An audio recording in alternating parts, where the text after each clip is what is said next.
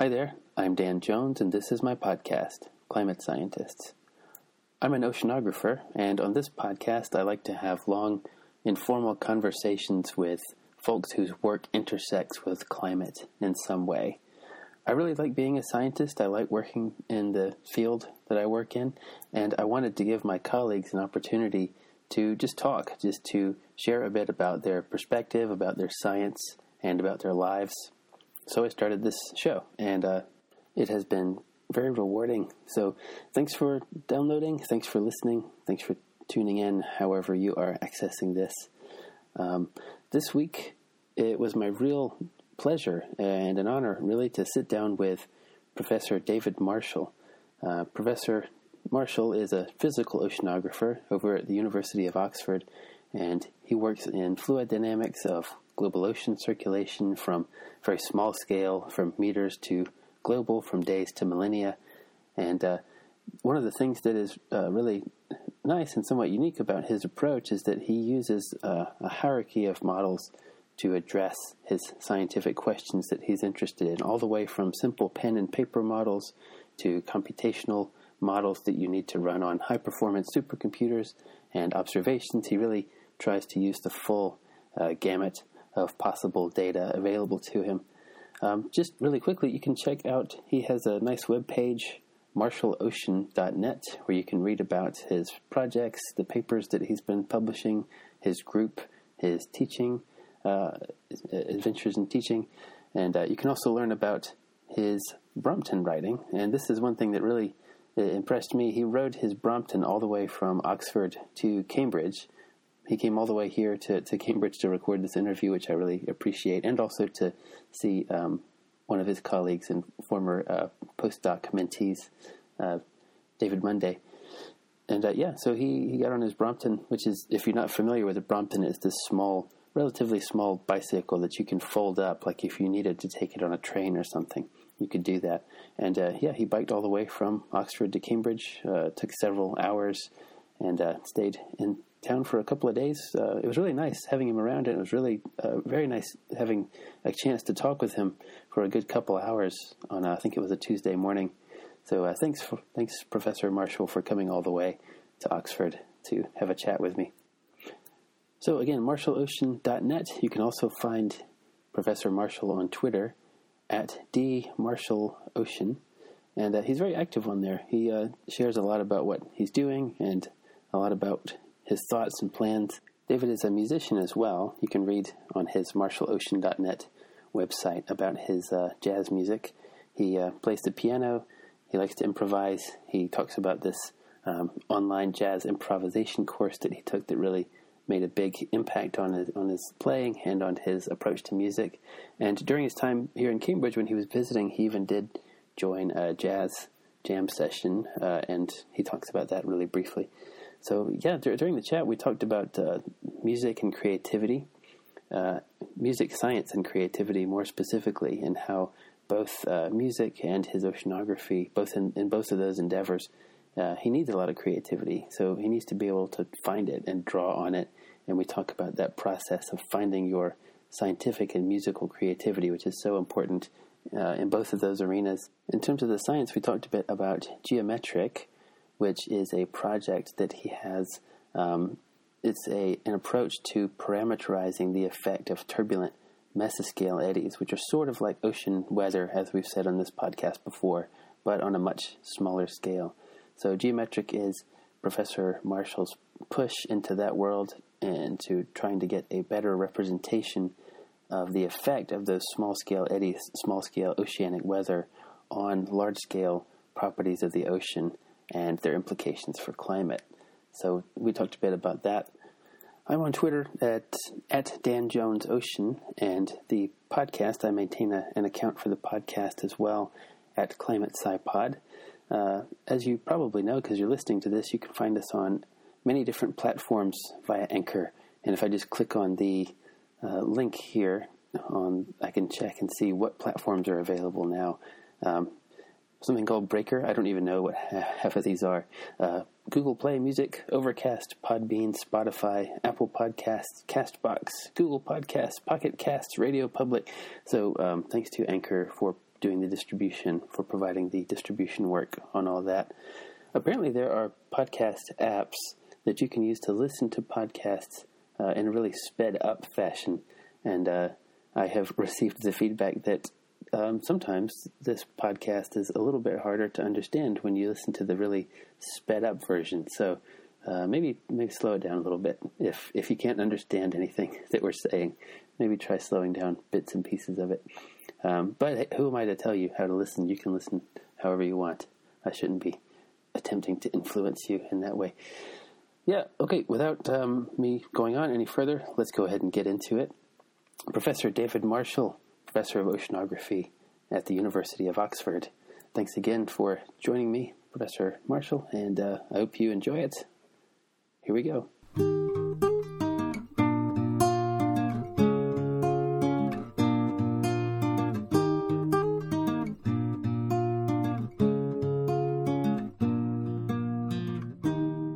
Back late last night. Back late last night. Yeah, how was the jazz thing? I did a jazz jam. Yeah, it was great fun actually. Yeah. Last night. They're all different, slightly different, but this one was pretty good fun. They're very welcoming, as they always are. Somewhere in town, somewhere in Cambridge. It was in town, Duke of Cambridge. Duke of Cambridge. Okay. Is that a regular thing that they do? They have regular. Apparently, it's every Monday. Every Monday. Okay. In fact, I got invited to another jam tonight, but we're going out to dinner. Apparently, tonight's is the serious one. So tonight's the serious one. So you're in demand. No, I'm not in demand. I certainly wouldn't say that. No, but okay.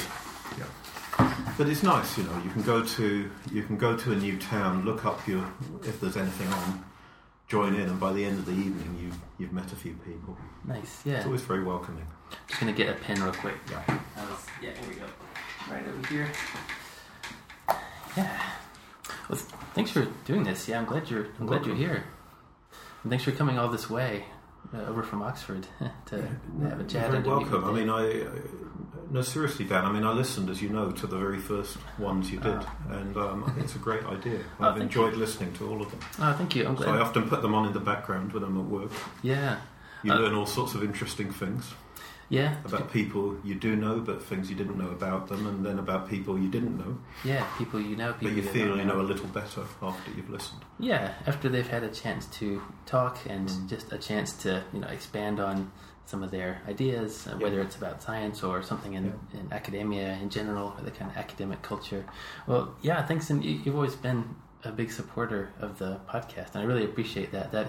That's been one of the things that has kept me going, is that I know there's somebody listening, and I can see there are people who are listening, but it's nice to know. It's nice to have somebody specific in my head. I was going to say it's a lot of work. I know because I know Michael White has done quite a number of podcasts. Yeah. And he's winding his up now, I think. And is he stopping? Yeah, he's stopping. It is a lot of work to keep going, and but I'd encourage you to do it. Thanks. Yeah. And I think especially in a few years' time when we look back.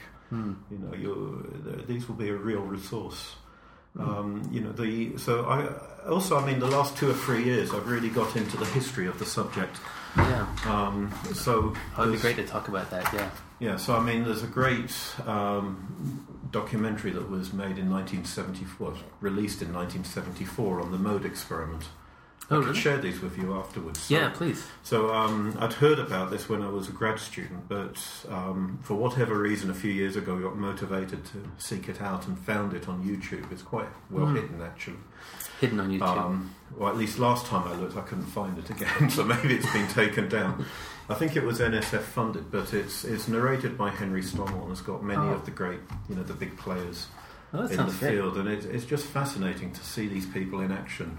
When we release this, we should definitely put a link to that. I'm not sure I know where. To be honest, I'm not sure it is on the web at the moment. Oh, but I have my copy that I've shared fairly widely with people. People could get in touch and ask me if they want a copy. Can you remind me what the mode experiment was? So the mode experiment was the Mid-Ocean Dynamics Experiment, I think it was. Okay. Is that the acronym? But basically the goal of this experiment was to find an ocean eddy and to observe it.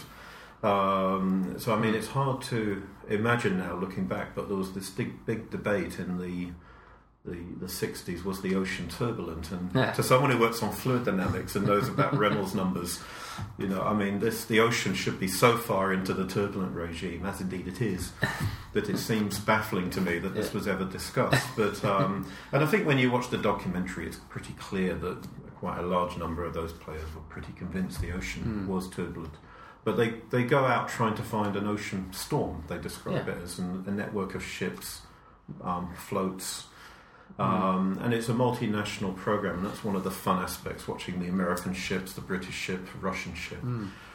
And it was before, so you said it was released in the 70s, so I guess it was before the satellite era, so we didn't have, there were no snapshots of sea surface height from satellite, which tells you right away how big and it's great fun, watching the characters of the day. So Alan Robinson was clearly in his prime and was driving a convertible car, throwing his float onto the back seat. And scientist in convertible cars. Yeah, there's a very young Jim McWilliams, a young Carl Wunsch, who's just the same as Carl Wunsch today.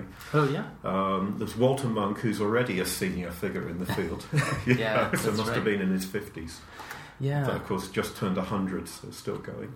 A young Peter Rhymes, Francis Brefferton, someone I didn't meet, but you really get to know in this as the theoretician who goes to sea for the first time.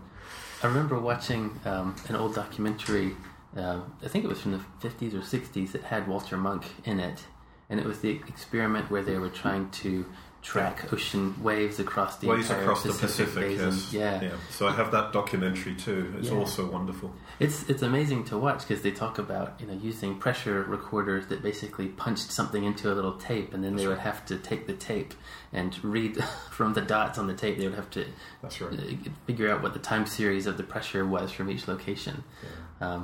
The doc was definitely like a product of its time. There wasn't a lot of diversity featured in the documentary. Let's put it that way. So in the '74 documentary, they actually talk about how things are changing, and immediately cut to a picture of a female PhD student on the boat. But I mean, the thing that really struck me was the health and safety was just non-existent. When you see a guy in his swimming trunks and nothing else leaning overboard, or hanging onto a rope trying to launch some instrument. And everyone was just like, this is fine. And there's a point where they're recovering a mooring and they actually talk in a very matter-of-fact way about how this is dangerous work, and although you're not meant to pull it in with your bare hands, often you have no choice and people lose fingers. And obviously that would not happen. The safety manager here at Bass talks about a shift in the culture in the early 80s. How kind of before the early 80s they just accepted a certain level of people dying and injuries, and they just kind of chalked it up to like, wow, this is dangerous stuff. And then the way he put it, Stephen Miller, he said, people don't have to get injured and they don't have to die. We can think about ways to prevent this, or at least to mitigate that risk. So at some point there has been a big culture shift in terms of maybe people don't have to lose limbs and things to do science. Maybe we can think about I think we're in relatively low danger of losing limbs in terms of the sort of stuff that we typically do. So the as you know, we can go any direction we like. I have a set of things that we could talk about, but it's not. Well, you're in charge, so why don't you start? It's not an agenda, right? It's not an agenda. So what have you been up to lately? What sort of things have you been working on, I don't know, over the past week or month? You just finished up your term as head of atmospheric, oceanic, and planetary physics at the Department of Physics in Oxford. So it's not a head of department role, it's a head of sub-department. Okay, sub-department. Which is significant because it means that my responsibilities in terms of managing a budget were at a much lower level. So I don't want to pretend for a minute it was like a full head of department role. Physics has a £46 million turnover. That's a major job. Wow, so I was responsible for a much smaller budget than that. But on the other hand, AOPP, as we call it, was a group of about 100 people in all. And what's nice is at that size you can pretty much know everybody in the department. So I think it's very important for the social cohesion, and also just to set a healthy work culture. So that's probably what I'm most proud of. Is I think people tell me they enjoy working in AOPP. They gave me a lovely card actually last week, and it's the comments people write that mean the most. What can you do if you want to promote a healthy work culture? What was your idea for that? I think, well, it's a mix of different things. I think when you come in, I mean, when I took over, I guess I'd only been in Oxford for, I say only, but 5 or 6 years. Oh, yeah. And there were some things that were working well. There were other things that was obvious to me needed to change. So I think everyone brings in different ideas. I think it's important not to do the job for too long, actually. So early on, you do the obvious things. For me, it was clear that we weren't making enough use of the resource available from the postdocs and students to get involved in organising. So, for example, bringing in the postdocs to organise the seminar programme. Yeah. The retreat we'd have once a year, which potentially was a great event, but people didn't look forward to because it was quite a tiring event, and really? Now people love it. But again, giving control to the postdocs and students. Was it tiring because of the work that it took to organise? No, it was just the schedule was too dense, and it was just too academic for my liking. And I think if people enjoy an event, then they're going to get more out of it. So it was a real opportunity, not just to have a series of talks in a meeting style, but also step back and talk in a very candid way about what could change in the sub-department. And I think people, if they're asked those questions, start to feel more ownership. Yeah, for sure. And it sounds like you tried to include more folks and create a sense of community, as opposed to just having it be a set of offices that people file into and do their work and leave. Yeah. And I've been in both kinds of places. I've been in more inclusive places that make you feel like you're part of a community, and places that maybe didn't do that as effectively, that felt a bit more isolating. And it makes a huge difference, right? It's just, I wouldn't say night and day, but it does make a huge psychological difference. If you look forward to going into your office, if you look forward to seeing people and talking with them, you just feel more plugged into the whole thing, and I feel like you do a better job. Yeah. And I mean, a lot of I absolutely agree, and actually, I mean, one of the big changes, which was partly a stroke of luck, that the estates department offered to carpet the entranceway and the staircase in our building, and I'm still not quite sure I understand how or why this happened, but they came, and we gave them some very nice feedback. People were very happy about this, and I think it became clear pretty quickly that maybe they hadn't received so much good feedback. Oh, really? I know, they weren't used to estates departments, I think it's like computing. People tend to complain, and perhaps forget to say, when they compliment the good things. I was tasked, but I know we ended up suggesting maybe it would be nice to continue, and a couple of years later, we got pretty much the whole building recarpeted, and that made a massive difference to the feel of the place. And again, I think people just felt it improved the general look of the environment. It made the buildings, which was really you've been to AOPP, it's a series of 4 or 5 buildings. Yeah. But having that uniform, wall colour and the carpet, so it felt a bit warmer. It just makes it feel more of an integrated unit. So it's silly little things like that make a huge difference. It is, but like human psychology is a real thing you have to think about when you're thinking about. But I learned, that what you really have to do is seize the opportunities when they're there, and in a sense, sniff out the opportunities too. Yeah. But I mean, a lot of things come down to money, to be honest. And a big challenge I had when I took over is there was no headroom in the budget. So trying to cut back a bit on some of the expenditure to make enough headroom so I could just say yes when someone had a good idea and wanted to run with it. I think that made a huge difference too. Yeah.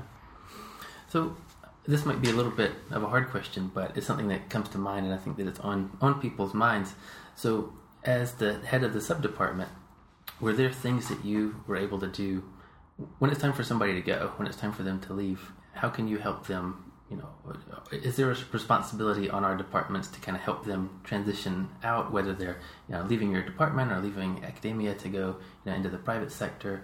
Do you know what I mean? That transition period, I think, can be difficult for some. So we're talking of postdocs, students? I think so, or wherever the kind of jumping off point. Because I think there can be, and I might be projecting a little bit here, but I think there can be a scary point where you've been so used to being in the kind of academic culture, you know that very well, you've been in that your whole life, and now there's a point where it might be time to seek opportunities elsewhere and to do other things. And I think one of the things I wonder about is where are people going when they're going outside of academia? What kind of opportunities are they exploring? I feel like I have a very poor sense of that. And are there things that we should be doing as an academic culture to kind of help them with that transition and to help them feel like that's fine and good and positive? Because I think there's a tendency for I don't want folks to feel like that's a failure, right? Because it's not. Yeah. It's not a failure. I mean, first thing to say is I'm not sure it's. I would have seen it as a role that I was. I don't think it was my role to be directly responsible for providing that mentoring as a head of sub-department, as a head of group to my own group. Absolutely. Yeah. Okay. But having said that, it is my role to then put in place the mechanisms to ensure that people are given that advice across the department. So I'm just thinking in physics as a whole, I think that's probably the right place the right level at which to address this. Mm-hmm. We did set up I was involved in I chaired the first Athena Swan initiative. Mm-hmm. So Athena Swan is a program that was originally conceived to try and help women in the sciences. So, for example, in physics, 22% of students are female. It's the same percentage as at A level, and I think 15% of our professorial staff in physics were female. So there is an issue. I mean, the biggest issue actually is getting girls to do A level. But we decided pretty early on in physics that really this shouldn't be just about women. It should be about good practice, equality, diversity. But it was also about giving good career advice. So one of the things we did set up was a postdoc network across physics. And if I'm being honest, I think there's a long way to go still. It's not quite what it should be yet. Yeah. But at least that network is in existence, and we always had in mind one of its roles would be to run events, to give exactly the sort of advice that you were describing. Yeah. So I think when you're working at a department level with it's 130 faculty in physics, so it's a huge big community. Yeah.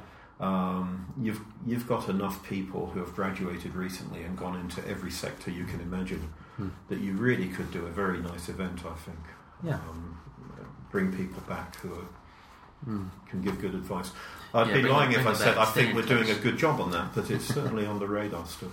Yeah, bringing people back, that sounds important, right? And I remember when I was at MIT as a postdoc, actually, there was a group, I think it was called Women in Science, who ran a series of workshops, but it was very progressive, and they were open to everybody, women and men.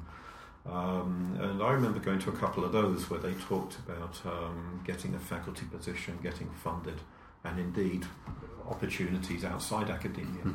And they were fantastic events. So I think that's a work in progress in my department. Yeah. And although I've stopped now as head of AOPP, I'm not withdrawing completely from the management in physics. Right. So yeah, I probably shouldn't say publicly yet what my role's going to be, but I'm going to have a role. Yeah. Do you mind if I just inflate your ego for a second and talk about... Well, what I mean is say nice things about you. That's what I meant. So you've been somebody who has inspired me in different ways scientifically, and part of the way that you've inspired me is that you get so excited about the science that people are doing, and you seem to appreciate it on a creative level. Yeah. And I remember I think it was at EGU or something, after we had both watched a talk by Chris Wilson, and I still remember what you said. You turned to me and you said, "That's classic Chris." Like you had really liked something that he had done and appreciated it, and you had seen the creativity in it. And I think there's some parallels between your appreciation of music and the creativity that you explore in music and the way that you approach your science as well. The way that you appreciate the creativity in that endeavor also. And so I was thinking about that parallel, and I thought I would ask you, is there anybody who's you're really excited about their science right now, or is there work? Are there bodies of work that you're really excited about that you think is engaging and creative that is inspiring you? There's always stuff that I find inspiring. Actually, you just gave a great example of a young, underappreciated scientist there in Chris Wilson. I mean, both Chris's at Liverpool, Chris Hughes too, always does amazingly exciting things. And actually, I'm going to, this may sound like a bit of self-promotion, but it's not at all. Jeff Stanley, a PhD student of mine who's just graduated, I think has written a couple of wonderful papers that are going through review at the moment. And I can say this without being arrogant, because I can say honestly I had pretty much zero input into the science in these papers, and for that reason I'm not a co-author on the papers, or would have refused to be a co-author. But I think he's basically come across the way we will define what's known as neutral density for the next 10 years. And I know Trevor McDougall was a reviewer of the first of those papers and has got very excited about the paper too. So so that excites me. I mean, there are a number of people. I think probably the person who's excited me the most in a sustained way over the last 20 years would probably be Jim McWilliams. The number of times I've read a Jim McWilliams paper and afterwards thought, oh God, that's obvious. Why didn't I think of that? And all great ideas are obvious once you've seen them. Yes, of course, they're never obvious until you see them. Yeah. So, but yeah, no, I'm glad you brought this up. I mean, I think the creative side of the subject is massively underappreciated by scientists, by teachers, by funders, and it's certainly something I've tried to always keep at the centre of what I do and encourage in my students. Yeah. I don't think everybody needs to follow this approach. We need every approach that you can, but you certainly need the creative thinkers. And I think you're right. I mean, I'm sure I was thinking about this on the way in actually, realising I should think about what we were going to talk about today, and it was something I was going to bring up too. It goes back to, I guess I go back to when I was at school. I mean, I learned to play the piano very early on, and then subsequently the cornet, and I moved to flugelhorn. And went through at the time I was living in South Wales in the brass band, so in the brass band system there. But I think if I'm honest about it, I can't say I loved the grade system, going through the piano grades, because I was never very good at practicing, and I think my heart wasn't in it. And then by chance, when I was about, must have been 13, 14, we had a very, very good music teacher who's gone on to become a very successful politician in the Liberal Democrat Party, now in the House of Lords. But he'd invited a number of jazz musicians to come to the school, and then a couple of them came back several times. So Digby Fairweather, who's quite well known, and Stan Barker, and that's how I learned to play off what we call a lead sheet, where you just see the chords and the tune. And that motivated me to try and figure out harmony myself at home. So I sort of taught myself a lot of harmony at home, in a very basic level, but learned to play a tune by ear and play basic harmony at the time by ear. And I, looking back, I think that probably did have an influence then on my science. So I've always been a big fan of trying to work things out yourself, rather than learn everything from a book. But of course it's a balance, because you can't reinvent history quickly, so you need to read. But on the other hand, you need to play a bit, and it's always a balancing act. You need to know enough so you don't just waste your time rediscovering what's already known. That's right. But you need to play enough so that you don't get locked into the same way of thinking that everybody else has. Yeah, and the jazz structure that you were just talking about, the kind of lead sheets, that gives you some room. It gives you some constraints, but it also gives you some room to play around within the constraints that are there. Well, the other thing I'd say is, like science, I think actually it's 99% just hard work, to be honest. People think improvisation's very free, but actually, what do you do? Well, you do exactly like science. You basically listen to the masters of the past, you imitate. But this is where the creativity comes in. You then try and cherry pick the parts you really like. Yes. And when you've mastered them, you suddenly find that you're introducing this into your own playing.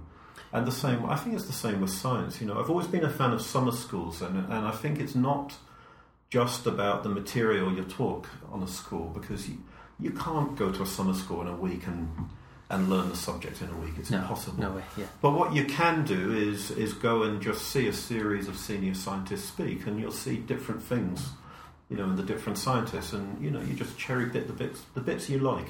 Yeah. Try and incorporate them into your own. That's right.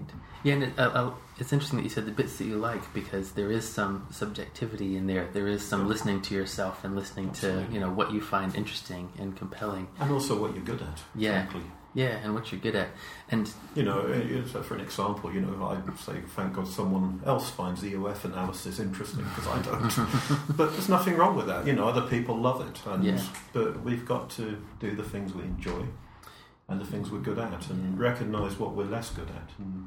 It's so funny, isn't it? Because having that freedom to look for something in science that you enjoy and that you respond to, it sounds really privileged to talk about, and it is a privilege to get to explore that. But this, on the other side of that observation, is the fact that if you don't look for that thing that really motivates you, if you don't look for those things that compel you, then you're probably not going to reach your potential. You're not going to really plug into what gets you excited, and you're maybe not going to be as dynamic of a scientist in terms of creating new ways to look at things. So I think that's an interesting kind of distinction that I think about sometimes, because I've spent a lot of time, over the years trying to find the thing that I like and trying to find the things that I plug into. And it can feel a bit indulgent sometimes, but I know in the back of my mind, I'm like, well, this feels indulgent, but I know I have to find those things that excite me, or I'm going to have a real hard time trying to do any science. That's right. Yeah. That's right. And I think the reality is quite often, in your career, you have actually the day-to-day monotony of what you actually have to do, whether it's dealing with some management situation or writing a proposal that's got very little chance of being funded, or what have you. It means that often it's we're not doing the really exciting work day to day, and I've learned it's very important, I think, to try and, when you are enjoying what you're doing, or you're really getting a kick out of your work, to try and work out what it is that you're doing. And so if you do get into a rut, then to make a conscious effort to try and change something. Yeah. There's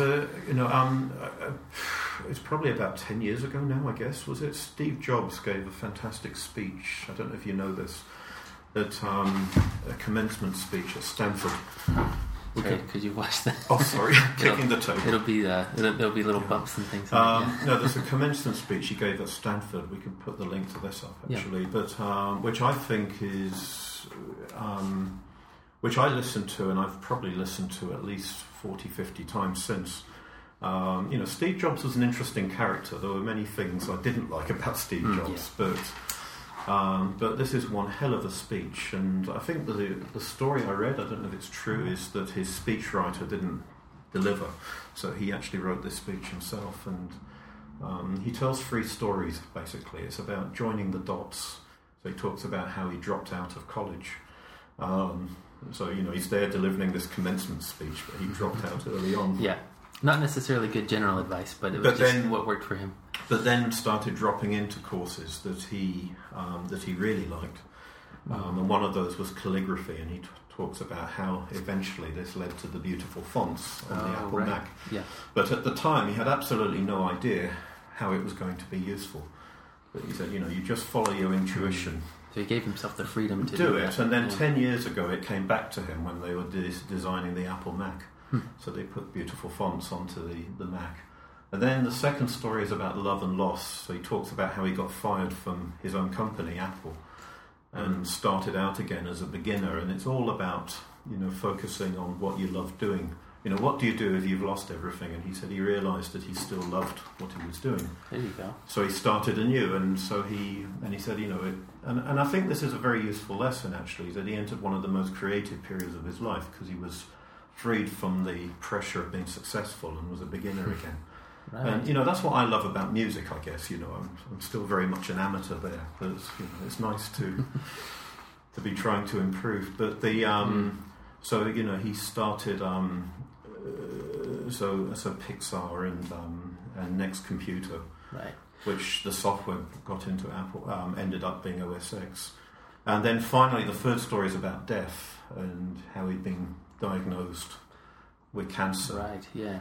and how this had really, brought home to him the importance of asking yourself, do I really want to do what I'm doing? Right. Yeah. And I think that's the real message. You've got to love what you do and find what you love and keep searching. Yeah, keep looking for it. What are some things that you do to try to carve out that creative space for yourself? There's silly things like just blocking time in your diary. Yep. So I'm not sure I want to give away all my best secrets No, at the moment, but we want them all. in case some of my colleagues in Oxford Physics are listening. But I remember when I was at Reading, I used to do a lot of swimming at the time, and I'd have SW in my diary several times a week, and I never told anyone that was swimming, but I was quite happy to say sorry, I'm busy in that block. I think it's important. Coming here for a couple of days, for example. We've started these, they're called Shut Up and Write sessions, where it's 2 hours, and whoever's organizing it books the room, and we all go in there. And for 25-minute blocks, there's no email, you're just working on something. You could be writing or you could be doing some analysis or something, but as long as you're not caught up in the minutia of the day-to-day, emailing and little small business things, that's the point. And we all kind of do it together, so there's a bit of a communal element to it, which is nice. And then there's 5-minute breaks where you decompress for a minute. So I think it's a similar idea where there's time, you explicitly block it off and say, this time is precious, I'm not going to let anything take this over, this is where I will do my creative work and where I'll do my thinking. Yeah, so you do that, that's good. And although it's not so easy in practice to say I'm going to do my creative work at this time. I mean, often that's right. you're in. It's the most bizarre thing. Like you're in the shower, or actually cycling. I find is great for creative thinking. Yeah, you don't realise you're doing it, but then suddenly you have an idea. That's how it works, right? I think it is how it works. You spend maybe the time you've blocked off. You spend thinking about it and reading and doing a little writing and maybe a little analysis, and then, like you said, forget about it, and your subconscious will keep working on it, and things will start to bubble up from your subconscious. Maybe that's why it's so important to plug into the things that you're interested in, because there's something about one's brain that is responding to a set of problems, which maybe means your subconscious will be more likely to sit there and spend time on it. And the other thing I've learned the hard way, but I'm getting slightly better at doing, but still there's a way to go, is just learning to say no to things you don't want to do. For example, often, there's, at the moment, I think the funding scene is very challenging if you want to work on the creative side of the subject. Yes. There's a lot of work to work on, a lot of money available to work on applications to developing nations or an innovation or the latest trendy topic, which I guess would be machine learning at the moment. Guilty, I'm doing some of that. There's always one, and to some extent, you have to go where the money is, but it is a trade-off, and you certainly don't want to overplay that. I think, yeah, because if you end up doing stuff that you really are not interested in doing, and more to the point, you didn't need to get that money, then why are you doing it? Yeah. So I think the key is ask the question, why am I doing this? Yeah, it's very lucky if those two things happen to overlap. If it's a boom season for something that you're really interested in, that's very, very fortunate. You cash in. Yeah, that's right. Take advantage of it. Take full advantage. So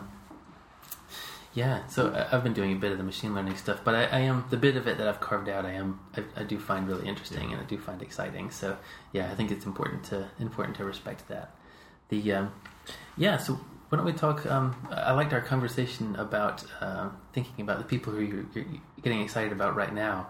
Who are some of your influences as you were going through? You said you did your undergrad at Imperial College, right? And you were doing physics there. Yep. What did you take away from that? What were some of were there things that were inspiring in that? I mean, like a lot of young physicists, I think I was heavily inspired by Feynman when I was an undergraduate. I mean, so maybe I'll backtrack a little. I mean, sure, I think when I was at school, it wasn't clear to me really what I wanted to do. Where did you grow up? I was born in London, North London. It's a place called Oakwood. Most people have never heard of Oakwood, but they've heard of Cockfosters, which was the last stop on the Piccadilly line, and we were the one before. Before that, okay. So the evening, like the late night trains often stop at Oakwood. The depot was at Oakwood. But it was a very nice place. I loved London, and my parents were both civil servants. They moved. My father was relocated to Cardiff when I was 10. So we moved to Cardiff, and Cardiff's a very nice city, but I think I always missed London. I'd say as much as I enjoyed living in Cardiff, I always felt an outsider in Cardiff, and had a craving to go back to London. So when I was applying for undergraduate places, I applied. We had this British system; you choose 5 places. And I think I decided I wanted to do physics, but I wouldn't say it was a passion at that point. It was more that this is what I was good at. And I think there was some question in my mind as whether I should have done mathematics, but I'm glad I did physics. At the time I didn't realise it, but I think more like a physicist intuitively as a mathematician. In terms of, could you expand on that? What do you so I think in terms of pictures rather than equations, maybe. Okay, you think you picture the system, and then the mathematical description comes along later, as opposed to starting with. I've learned through collaborations with people like James Madison, who was a former student postdoc of mine, now a very talented mathematician, come physicist, I'd say in that order, who's now faculty at Edinburgh in mathematics, but. We're very compatible, I think, because he thinks primarily as a mathematician. I think primarily as a physicist. Complementary. I could sometimes when he writes on the whiteboard, I can tell something's wrong, but I can't tell where he's gone wrong. But I can tell him that the answer's wrong, and then he'll spot the mathematical error. Because you have an intuitive sense of picturing how. And equally, his mathematical skills are beyond mine. So I think I'm definitely stronger on the physics as much as I like the mathematics. So I ended up applying to Cambridge for natural sciences, which is a strange, it's a strange system in Cambridge. Because you have to, as an undergraduate, you can't just do physics early on. You have to take other subjects. And I went to a comprehensive school, albeit a very good one in Cardiff, but I didn't receive any coaching for the Oxbridge interview. So, and so I had 3 interviews in Cambridge, and I have to say one of them I thought went very well, but one of them I really did not enjoy at all. And so I did get an offer, but it was a crazy offer. I think 3 A's and a distinction in a special paper, which was something you could do in the 80s. And then two or 3 weeks later, I went to Imperial College for an interview, and I just felt at home immediately. And there were 8 of us shown into a room, and the first thing we were told is that you all have an offer of 2 C's. Oh, okay. And if you get a better offer, please get in touch. And we'll see what we can do. We'll match it. That's nice. So we assume that we'll be your insurance offer at least, and the rest of today is why we should be first choice. Okay. And I just, I think I was missing London. I really wanted my London kick. Yeah. And I found myself hoping that I wouldn't get the grades from Cambridge, and after a week or 2 of this, I decided this was just ridiculous. I should just accept the Imperial offer. So I had a great time in my A-levels. No pressure at all. And the school, I think, thought I was crazy. But that's what I did. I went to London. And people said I would hate London. No, but you lived there. You knew it. Yeah, but they said it was not, I left as a 10-year-old. They said it won't be as you remember it. It won't be fun. And I have to say I loved every minute of London. Excellent. Yeah. Yeah, it was a great choice. And but moreover, I wasn't at the time mature enough, I think, to come to Cambridge. I would have been lost. Coming from a comprehensive school, I would have felt out of my depth here. That experience must inform your perspective now since you're at Oxford. Well, things have changed, I think, a lot. There's still a little work to do, but I think it's a very different environment now when you interview to back then.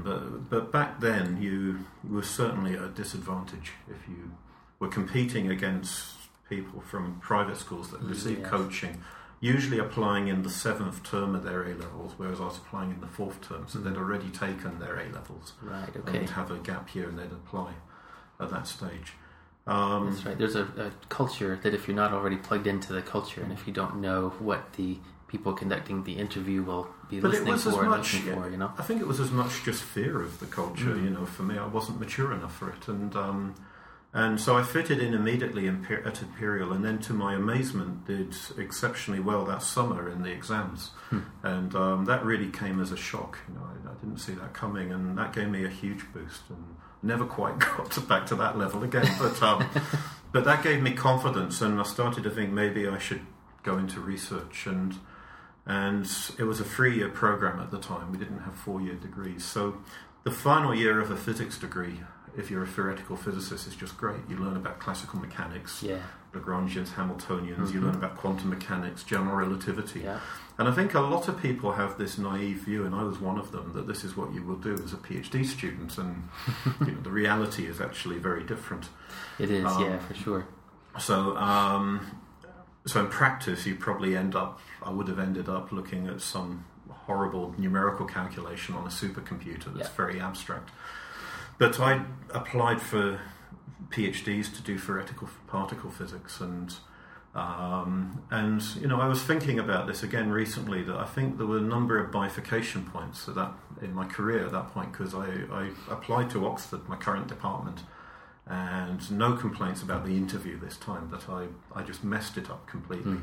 So I completely messed up a question on the uncertainty principle, and if you're applying to do theoretical physics, that's curtain time. So I think that was lucky.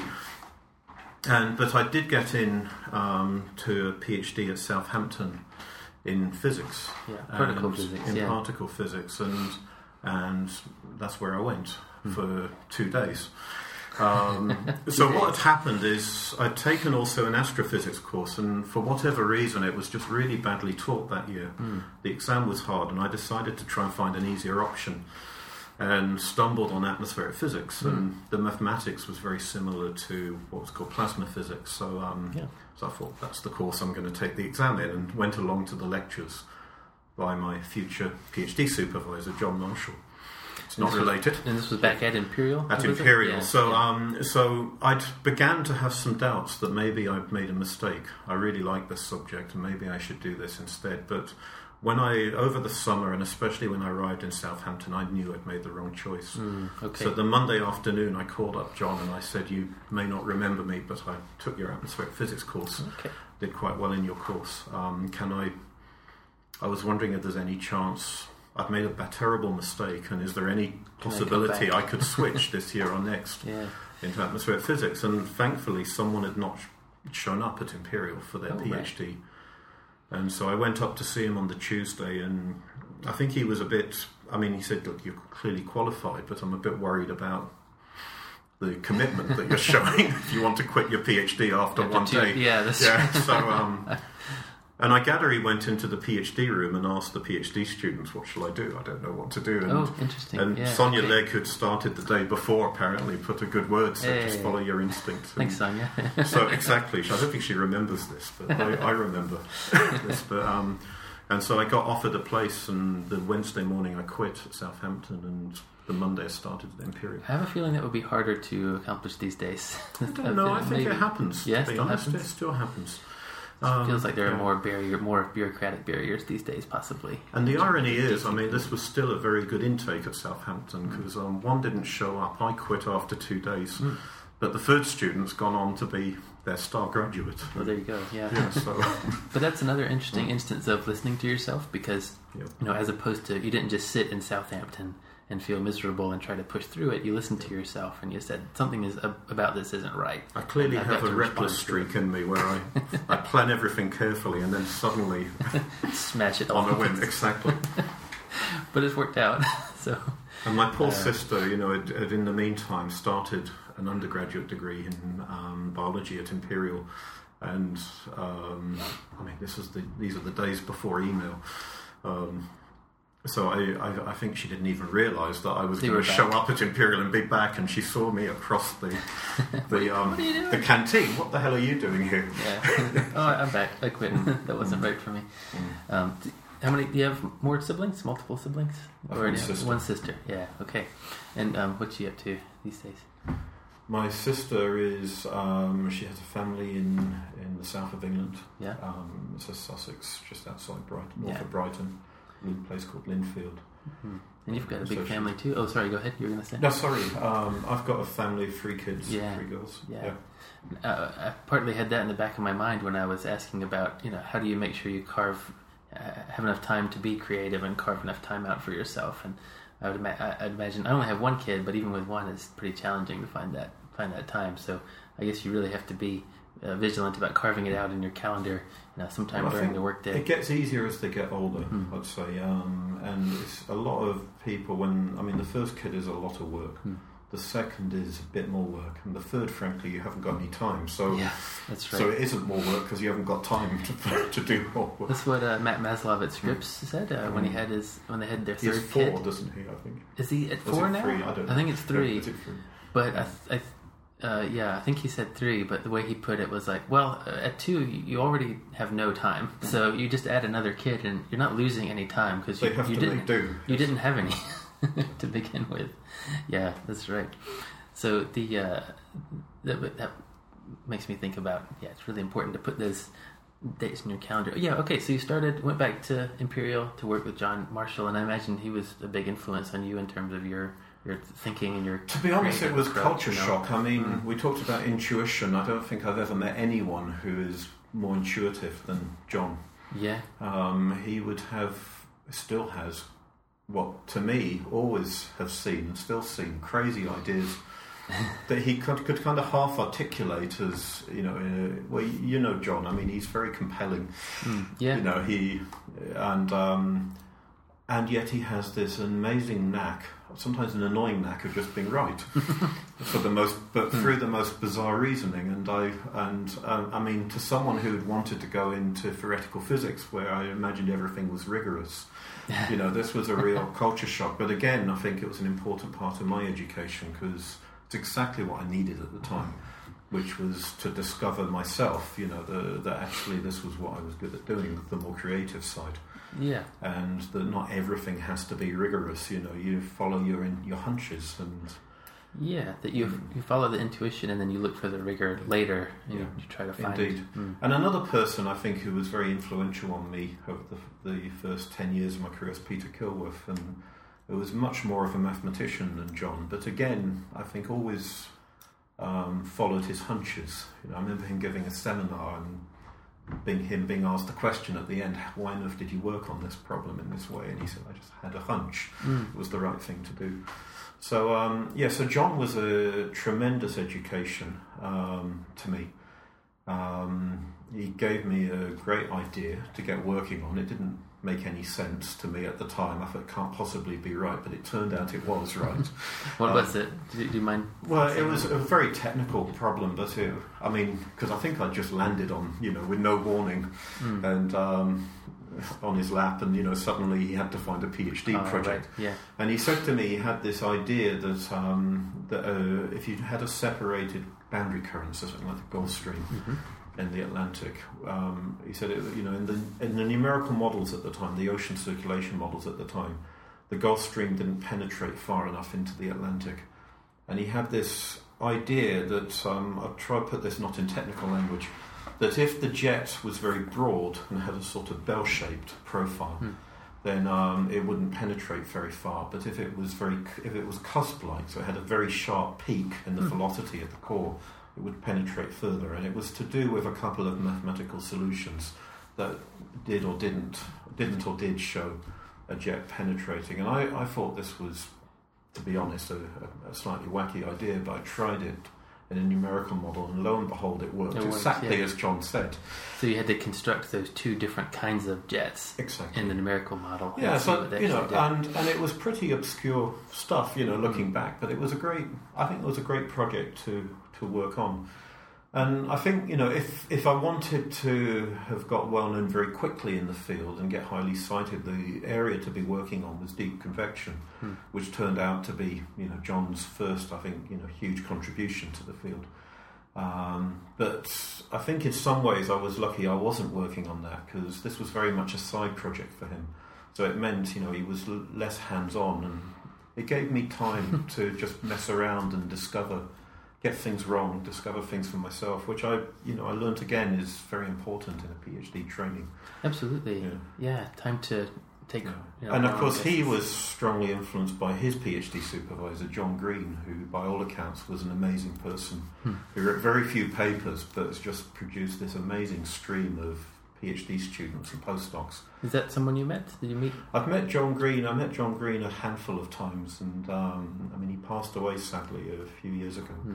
But he spent his final years at UEA, and it was always an interesting experience giving a seminar, because at that point he was quite frail, but so he wouldn't ask the questions in the seminar, but you would receive an email a week later from Dave Stevens, and he'd say, here's John Green's feedback and questions for you, and it was always very blunt, often quite amusing.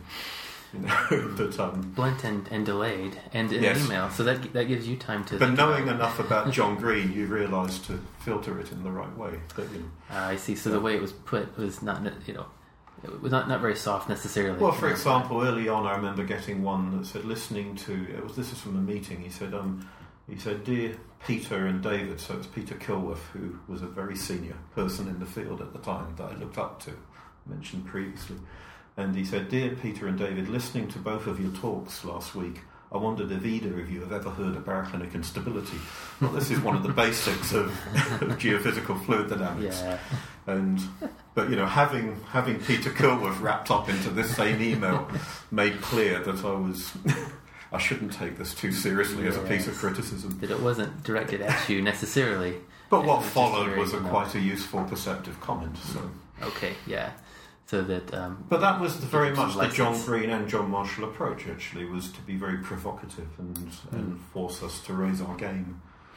Why do you think this is the case? And he's still doing that. I mean, John Marshall is still doing that at MIT, and that's still the kind of, I understand that's the kind of mode he's continued to operate in since then. It works for some people. It doesn't work for others. But for me, I think it was very useful. Yeah, that's right, and that's another thing. Finding the right advisor for you is very important as well, because, like you said, that kind of bluntness could be off-putting and disturbing to some people. And to be honest, at times I think you crossed the line and he says things that probably shouldn't be said. But for me personally, it's exactly what I needed at that stage. Indeed. And John Green, so his advisor was Edie, is that right? Eric Edie. Eric Edie, and then Edie. I'm trying to work out Lorenz, right? I think is that Ed Lorenz? No, I don't. Don't think so. Okay, I don't think so. I've been trying to find out who Eric Edie's supervisor is, and in fact, the last person I spoke to about this was Arno Chaya, who I think has got a copy of Eric Edie's thesis. Okay, so it's on my to-do list to go and visit Arno and try and figure out. Right. Yeah. So I just had my brain stop for a second for some reason, which happens. And you spent some time at MIT as well, right? Because John moved from Imperial to MIT. Pure stroke of luck. So after about a year, I think John warned us that he was talking to MIT. Okay. There was a possibility he might move. He said it was unlikely, but. Sadly, it's the situation that's still the case in the UK, that the UK was unable to respond. Imperial was unable to respond fast enough, I think. Oh, really? And so there was an offer from MIT, and so John went without tenure, but a promise of a tenure decision after 2 years, I think, and went on a leave of absence to the US. And by the time Imperial had made a convincing counter-offer, MIT had upped its game. And it was too late, and we sometimes in the UK it's hard to compete, to be blunt, with the sort of resources they have. Is it a resource thing, or are there other aspects? And there are often, I think, local constraints as well about the way things are done here that can. So it turned out that he did move to MIT, and we all moved over as a group. In fact, the group expanded slightly. Did you keep your program at Imperial, or did you move your... So we stayed registered at Imperial as students. Right. Otherwise, we were offered the chance to switch to the joint program at MIT Woods Hole, but effectively we would have had to start again. That's right. And take the general exams, and it's a 6-year program. We don't want to... Yeah. I had 1 year to go. I didn't want to do that. No, that's right. And the UK and US systems are so different. I guess you probably would have had to suddenly take a bunch of courses and things. So what I actually did was I went for 1 year as a PhD student, and I sat in on many courses. Right. I basically cherry-picked the nice parts of the joint program. And when it got tough, we just disappeared. It was great. Lovely. So I'd say the only downside is that when we came back to defend at Imperial, there was no one there, so it was a bit lonely. and weird, to be honest. But you didn't have a cohort who was still there, right? No, not at all. The whole group had pretty much left. And at that stage, it wasn't clear that the atmospheric ocean physics would continue. It did eventually, but for a year or two, there was nothing there at all. So we came back to defend in the UK, but I'd only been at MIT for a year, so I stayed for 2 more years as a postdoc with John, who gave me a lot of freedom, I have to say. And so effectively, I sort of did join the joint program, but I did it unofficially. Informally, just by being around. And I sat in a number of courses as a postdoc. There was one in particular by Alan Plum on atmospheric transport. I remember going along thinking, well, what on earth is he going to talk about for 10 weeks? Because I thought there's a limit to what you can talk about if it's just fluid being moved around the atmosphere. Little did I know that I would be working on this topic ever since. That's something that Ryan Abernethy, who's now a professor at Columbia, he said that most of what he learned about the Antarctic circumpolar current, he learned from the stratospheric dynamicists. And it was perfect timing because what's called the Gentleman-Williams parameterization was really about to take off. There was a very famous paper by Dana Bassoglu et al. That came out just after I'd taken that course, and it was pretty clear at the time that the stratosphere was the Southern Ocean for me, and the papers up until about, I guess, 1985 or so had been published, and so I remember thinking, well, the ones after that haven't been published, so I'll start working on those problems. I see. You looked in the kind of stratospheric literature and said, why don't I take some of these methods and apply them to? So I mean, they talked about the diabatic circulation in the atmosphere, and I thought, well, that must be true in the Southern Ocean. So I wrote a paper on eddy subduction that was very much inspired by by that atmospheric transport course. Right. And but also it just meant that when the whole Gentleman-Williams and eddy-induced transport ideas, when they broke into oceanography, I already understood what they were talking about. That's right. You'd already been soaked in that. I know you've worked on this, and it's a bit of a learning curve, And if you already know the material, then you have an edge. So for a few years, I know that was a huge advantage, that I could see what to do with Gentleman-Williams that I think other people were still getting to grips with because I'd taken these courses. So so I'm a big fan of taking courses, after you've That reminds me about the connecting the dots the basics. point you made when you mentioned Steve Jobs earlier. Taking courses that don't seem necessarily related to what you're doing, but you find ways to connect them with your work down the road. So you're able to do that with stratospheric dynamics. Can we still do that? Are there still ideas from stratospheric dynamics that we can mine and apply to the Southern Ocean? I don't know about stratospheric dynamics. Or did you did it all? I think absolutely not. But I think it's the wrong question, to be honest. I think what's undoubtedly true is there are ideas in other fields we can mine. Yeah, for sure. And so just make it your job to keep learning. Yeah. It's part of what I've been excited about lately in terms of the machine learning stuff is that those approaches haven't really been applied to our field very much. It's a little bit different in that all these machine learning approaches are kind of statistical descriptions of data sets, so they don't necessarily quickly get you into the realm of I'm connecting one process with another, but I'm kind of excited by the idea that there is a whole set of approaches and techniques that just have not been, applied to our field very much. That we can do some of that. Are you okay on time? Yeah, do you have any constraints? Or no, none at all. All right? Okay, none at all. Cool. Here all day. Here all day. Yeah, that's right. Good. Yeah. So after your time at MIT as a postdoc, it was Reading, I think. Was that after that? It was. I went to Reading. For the last 9 months, I guess. At MIT, I applied for a lot of positions at various different levels, so postdocs, sort of research faculty stroke fellowship type positions. I'd seen a job come up at Reading. From memory, it would have been advertised, I guess, very early in 1994 or maybe late the previous year. So my contract would have expired in the autumn of '94. So And it was the perfect faculty job for me, physical oceanography in Reading. And I thought, that's the job I want, but it's too early. I haven't got hope in hell of getting it. And so I let it go by. The person who got appointed to that turned out to be Steve Belcher, a fantastic scientist, someone I got to know very well.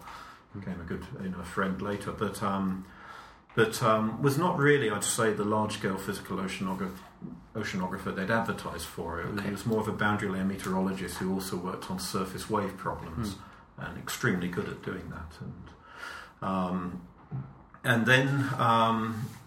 But I guess that was the first occasion when I'd entertained the idea of applying for a faculty job, and then position came up at Imperial and likewise at UCL in mathematics. So the Imperial one, I guess, they'd appointed a new chair at that point, and then there was a lectureship to go with it. And so I decided I would throw my hat into those rings, and I came second in both. And to be honest, again, that was a very happy thing that happened to me, because I think I was much better off ending up at Reading. And then, it must have been difficult at the time, though, I imagine. Oh, yeah, no, and I came second also in a job in Hawaii. I mean, I kept coming second, and second's no good if you're looking for a job. Was that rattle? If you don't mind me asking, did that rattle your confidence? Did that ever make you? I don't know if it rattled my confidence coming second. To be honest, I think I was worried that I was not qualified for the job at that stage. So I think I was pretty pleased to even be in the running, let alone to get some nice feedback. And I guess the post in Hawaii I would have liked. I just fancied the idea of 2 years in Hawaii. I've heard it's kind of isolating, though. Yeah, I think so. Yeah. And I think with hindsight it wouldn't have been a great idea, but it seemed attractive at the time. And then late in the year, I saw another 2 jobs advertised in Reading, and physical oceanography was mentioned again. And I remember thinking, I really have to apply for this. And I think John made some comment that this would be the last faculty job in physical oceanography for some years in the UK, which probably didn't help. So I did apply, and it was actually a very, very strong shortlist. But to my surprise, I did get one of those positions. In fact, they created 3 positions in the end, and so Chris Thorncroft and Giles Harrison, and so I started in October of that year at Reading, not really knowing what I was doing, but I really was down to a few weeks left in my contract. Oh my gosh, that's terrifying. But it worked out. I mean, it was no question it was the best of the jobs I could have got. The perfect place, very, very strong world-class meteorology department, but there was no large-scale deep sea physical oceanography. So there was a niche that you could fill. I mean, I had a lot of freedom, but for someone working in fluid dynamics, I mean, really, I was not isolated at all. Right. So much to learn from people there. Yeah, Brian absolutely. Hoskins, Alan Thorpe et al. I think that's what my advisor Taka Ito enjoyed about Colorado State. His first faculty job. That's right. He was the only oceanographer there, but he learned people a lot like Wayne Schubert and exactly, and Thomas Berner, who's a really good stratospheric dynamicist, loads of other people there as well. And he got as much out of that as he could, during his time there, I think, and enjoyed that as well. So, I mean, I really didn't know what I was doing when I showed up. I was in at the deep end, but sometimes if you throw yourself in the deep end, you discover you can just about swim or wing it. At least that's how I felt for years. What parts of it felt new to you in terms of, was it advising people, or was it just navigating the culture of a different department? Or well, first, I mean, there was the practicality is you're going to teach and teach quite soon, so you need to get your material prepared. And I'd like to pretend I was all organised, but the truth is it was all very last minute, and despite good plans, I felt like I winged it, but it went okay. I think, and it was my bad luck that the very first lecture I gave, whatever the teaching assessment was called at the time, and it was called the TQA, the inspectors showed up for my first, not my first lecture, they showed up for the last lecture, and I'd got the feedback forms filled out, and the inspector asked if he could read the feedback before I'd even seen it, which I thought was quite nasty, actually, and terrifying. But feedback from your students? From my students, and I remember some disaster happening in the first lecture with the overhead projector not working, so I had to handwrite a lot on the board.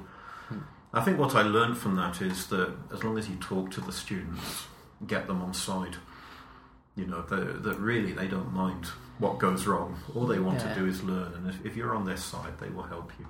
Yeah, that's right. It's very rewarding teaching. There's I think there is part of teaching that does involve creating a small sense of community, creating a small a space where people can we're on this together. This is something we're doing together. This is not me imposing something on you. This is I'm trying to help you navigate this new material and to think about things in a new way. And I'm trying to give you some tools. Yeah. So that took. And I think it's always hectic the first time around. The first time you're teaching a new course, and it's like everything, After every disaster that can happen has happened, and you're still going, and people still say nice things. You realise actually it's not quite as bad as you thought. Yeah. But I think the big challenge for me was more the research side. Despite all the words I'd written on my application, I really didn't feel that I think was qualified to do this job, and because now it really fell on your shoulders to carve out your own path. And I felt what I was doing really was, I guess, a bit fake, and compared to what other people did, which always seemed impressive. And we don't talk enough in science about imposter syndrome, and I'd say even up and it's probably only the last 5 years or so I'd say I've really started to get over that. Really? But you're always worried that you're going to be found out. I think it's really important to say that because I've started speaking out a lot about this because it's important. That period includes when you were you're a professor at Oxford now, and you've been there for some time, right? Well, I didn't really apply to Oxford. There was they were looking for a junior appointment in oceanography, and I think a number of people there thought maybe it would be better to make a senior appointment. So it was a post that was really created if they could find a senior person to go and ask me if I would be interested. And at the time I was talking to Imperial College actually, and I thought, well, it would be stupid not to at least have the discussion.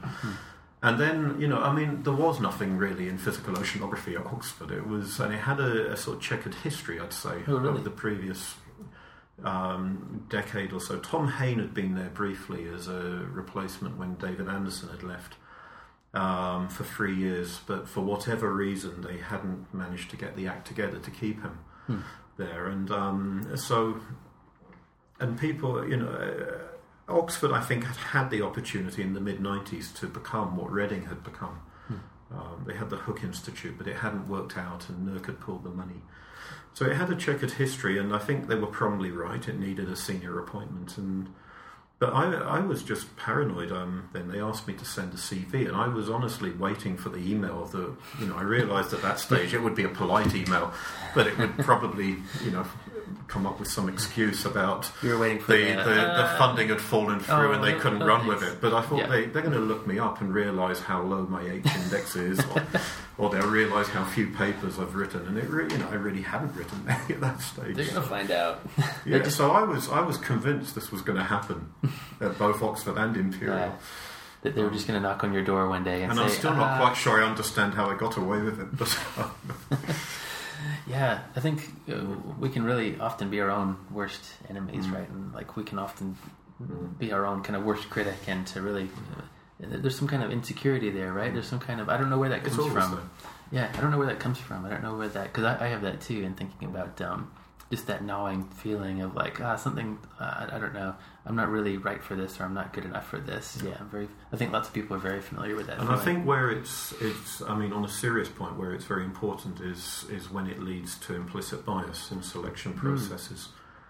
There are all sorts of interesting statistics. Can you say more about that? So, one I heard recently, I haven't fact-checked this, so, apologies if it's wrong, but I heard someone told me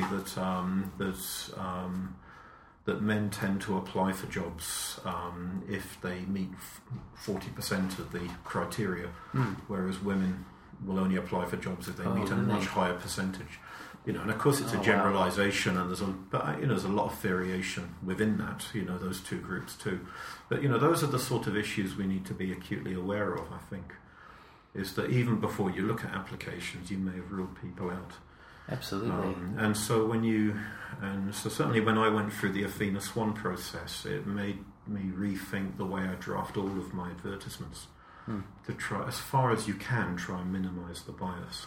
How did you do that? Did you try to be a little bit less specific in terms of being narrow? And I think the easier things are to avoid. I saw an example yesterday. I know that I've been told you should never do. For example, don't say you want someone to run a vigorous research program, because immediately that is kind of meaningless if you think about it. What does it mean? And but it's. There is evidence that will bias the application pool. So I think it's more about listening to the evidence, and if the evidence is there, then follow the recommendations. Respond to it. So it's about having a good HR department that will look through all of your advertisements, tell you when you're doing something that you shouldn't do. Yeah. And those inclusive statements that get added that some people often think don't mean much. Actually, they are important. They often can help. For sure. I did see one contradiction that, and I won't throw the place under the bus, but there were two paragraphs next to each other. And the first paragraph was about how inclusive this institute was, and about how they tried to get applicants from all over the place, and they tried to have good diversity, which is absolutely important. But the second paragraph was about how they only hire people from these countries, and there was a short list of we only hire folks from these countries.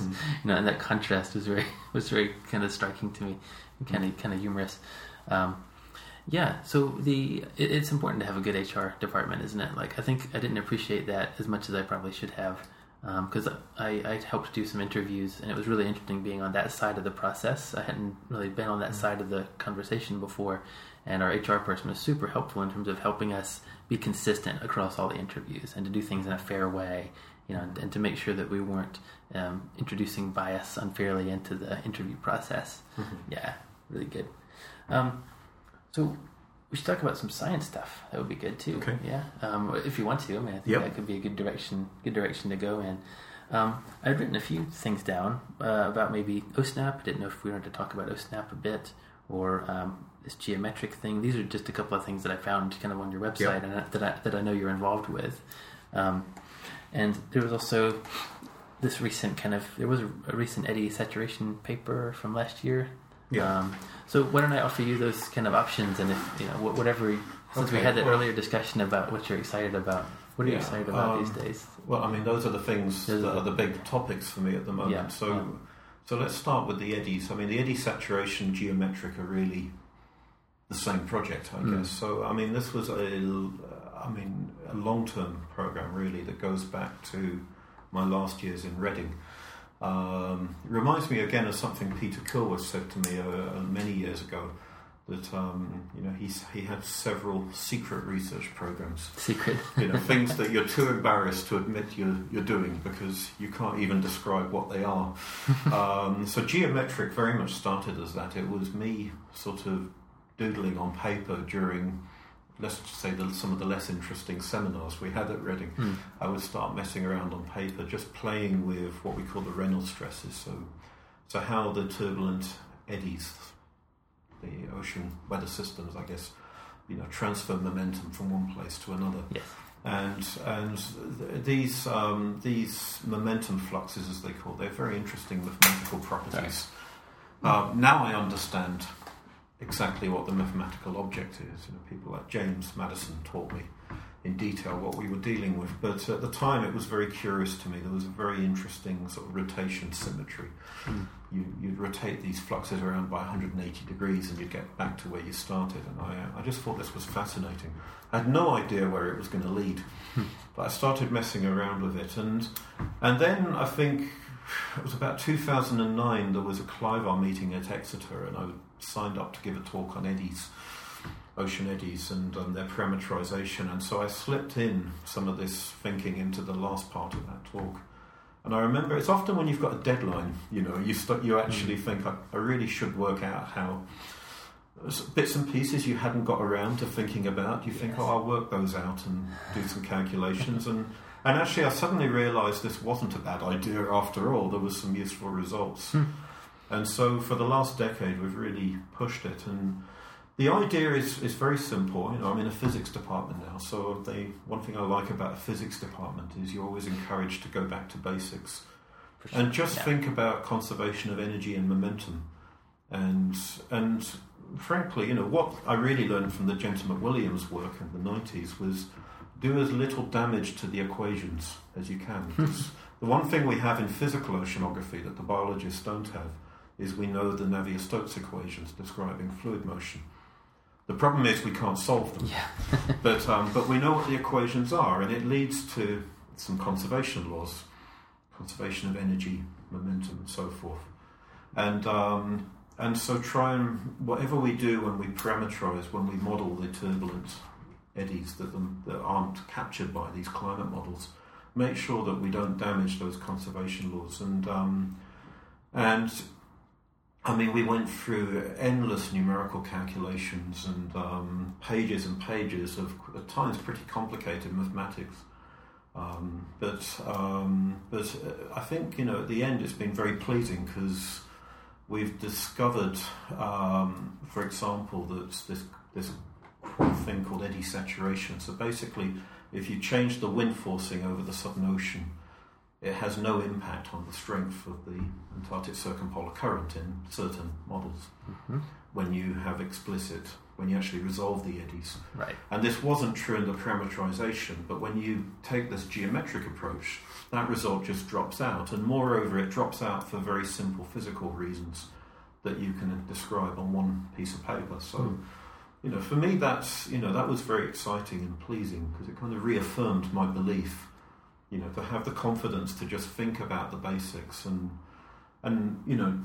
with hindsight, I could have done it very quickly, but it wasn't obvious to me at the time what was the right question to ask. Yes. But once you know the answer, it's obvious what you should have asked. Like you said, good ideas seem obvious after the fact. Yeah, after they arrive.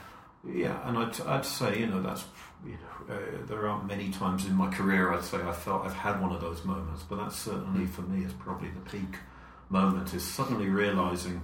Oh my God, we can explain eddy saturation. I know it might be hard to do just in words, but if you had to explain to somebody what that core idea is in the geometric, what the kind of revelation was for you, is there a way to put that into words? So, I mean, it's kind of interesting. What happens is, so the naive view would be the wind stress is going to blow the water so it moves faster. So the stronger the wind, the faster the current would go. Makes perfect sense.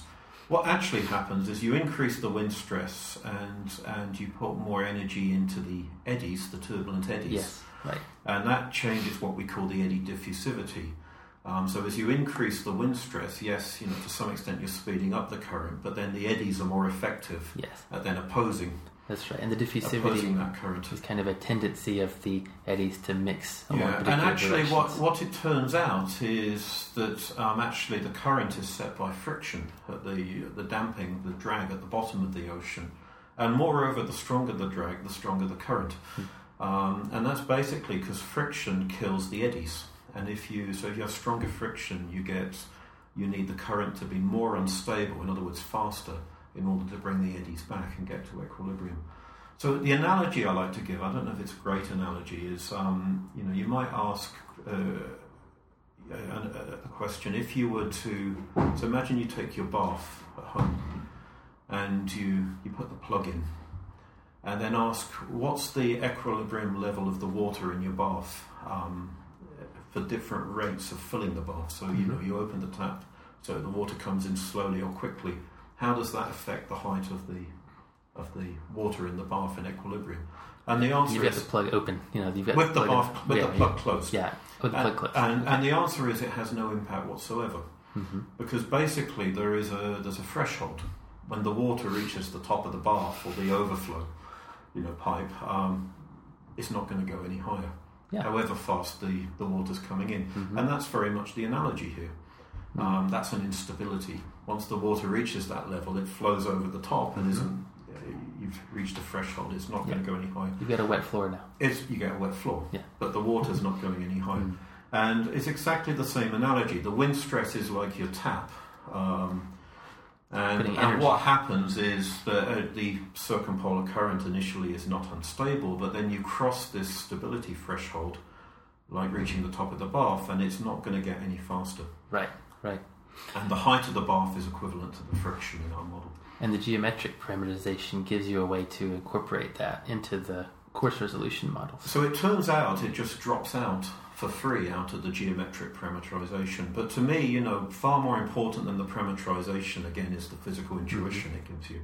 So it's the fact it's doing something, and I honestly believe for the right reason. So this is a very simple toy model, but then you can abstract this. We now have it in the NEMO, the European Ocean Model that's used by the Met Office. So in fact, the paper's about to appear in print in Journal of Physical Oceanography any day. We've returned the proofs where we show actually I say it's in the NEMO model, this is still in the MIT General Circulation Model, that we get eddy saturation when you solve the full Navier-Stokes equations. Right. Even in 3 dimensions, in a coarse resolution, And but we've now put it into a global model in a global configuration in NEMO, and we need to do all the calculations to be confident, but my sense is it seems to be doing the same thing in the NEMO model. Can you say anything about what's different between the Gent-McWilliams approach and the geometric approach? Yeah, so basically it's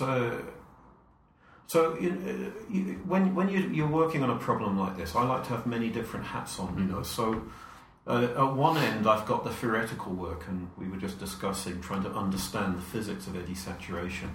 At the other end of the spectrum, you're trying to do something very practical that can be used by the climate modelling community. And I think the important thing is to try and change as little as you can in the existing models. People are very reluctant to change. Yeah.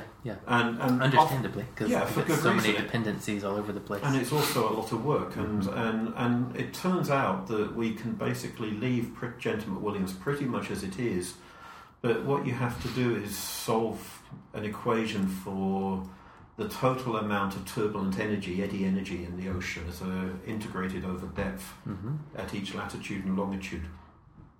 And we make some pretty ad hoc, but I think well-justified physical assumptions about how the eddy energy propagates through the ocean. There's a lot of satellite data telling us that energy propagates westward. It's advected by depth mean flow. If you have a patch of eddies, they'll tend to spread out to some extent. So, at that level, we have to try and model the details of the eddy energy. But the key to geometric actually is just that overall, the sources and sinks of eddy energy are modelled in a consistent manner. And so you have to solve for this new variable, and then you simply rescale the what we call the eddy diffusivity, so that it's consistent with our model eddy energy variable. Yeah. So it's really one extra routine to solve for the eddy energy, and then a rescaling of the existing diffusivity. Yeah, where diffusivity is kind of a tendency of the eddies to mix along certain directions. Exactly, or to frankly just flatten the density surfaces in the ocean. Yeah. So it's an integrated measure. It's it's an integrated correction. So as opposed to, I guess, a more traditional approach is just to look at what's happening locally and just think about the local variable. When you're thinking about how to parameterize some local process, but this is a non-local kind of integrated approach, or it has that non-locality kind of to it. I mean, it's local in the sense that at any time step in your model, you're looking over the entire column, but it's you're not looking in a non-local sense. But on the other hand, it's non-local in that if you create eddy energy somewhere, it can then propagate somewhere else and affect the flow in that region. Yeah. Although having said that, as much as that idea appeals to me, I think, to our, in some ways, disappointment, we discovered actually the eddy energy doesn't get very far before it's dissipated. So one of the other big paradigm shifts in my thinking is that it turns out the time scale for the eddy energy to be damped by bottom drag or other processes is a few months. Oh, really? In the Southern Ocean. It's surprisingly short. So the global circulation can keep going for thousands of years, but the eddies are clobbered by friction. And I didn't realise this, but you can pull that out of the observations. And it's essentially because there's this very basic result that goes back to John Green, actually, Gil Green and Simmons, in 1974, that the ratio of kinetic to potential energy depends on the length scale you're looking at. And moreover, it goes as the length scale squared. So So for the global circulation, almost all the energy is in the form of potential energy, and the friction doesn't see that.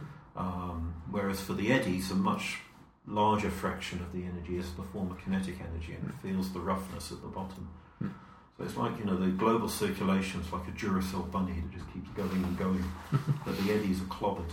That's really interesting. Friction. Yeah, on short time scale. And when you say friction, how much of that is form stress? And how is that like?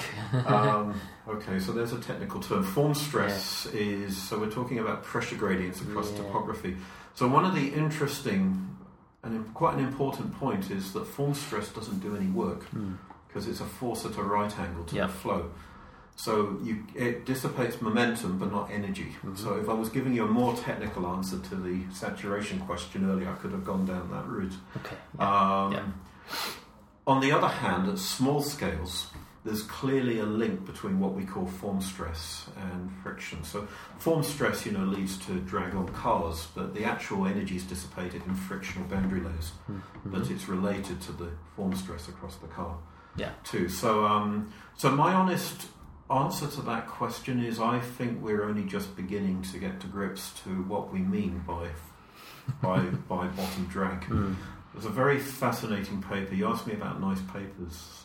There's one that's about to appear I think just has appeared in Journal of Physical Oceanography by Jody Klimek, addressing exactly this question, and which I think is fascinating. But I think it's early days. I think this is a program for the next 10 years or so. What is form stress? What do we mean by? Well, how is eddy energy dissipated? We've been rather obsessed with the sources of eddy energy for the last decade or two. But perhaps even more important is where does the eddy energy how does it get dissipated? And is that something that, when you say that the eddy energy is dissipated in just a few months, is that something that numerical models do they show that same sort of thing, or how did you arrive at that result? If they do, it would be purely by coincidence. So the how do we arrive at that result is a very simple idea. So another person I've worked with a lot recent years is Xiaoming Shai. At University of East Anglia. Very talented young scientist who just won a Challenger Fellowship, so it's like a Young Scientist Award, which was great. And one of his great skills, something he taught me, is be brave enough to ask really basic questions at the observations. So he basically just takes the ratio of the amount of energy going into the ocean from the winds to divides that by the amount of energy that's in the ocean. And there's a lot of uncertainty in these calculations, especially the latter.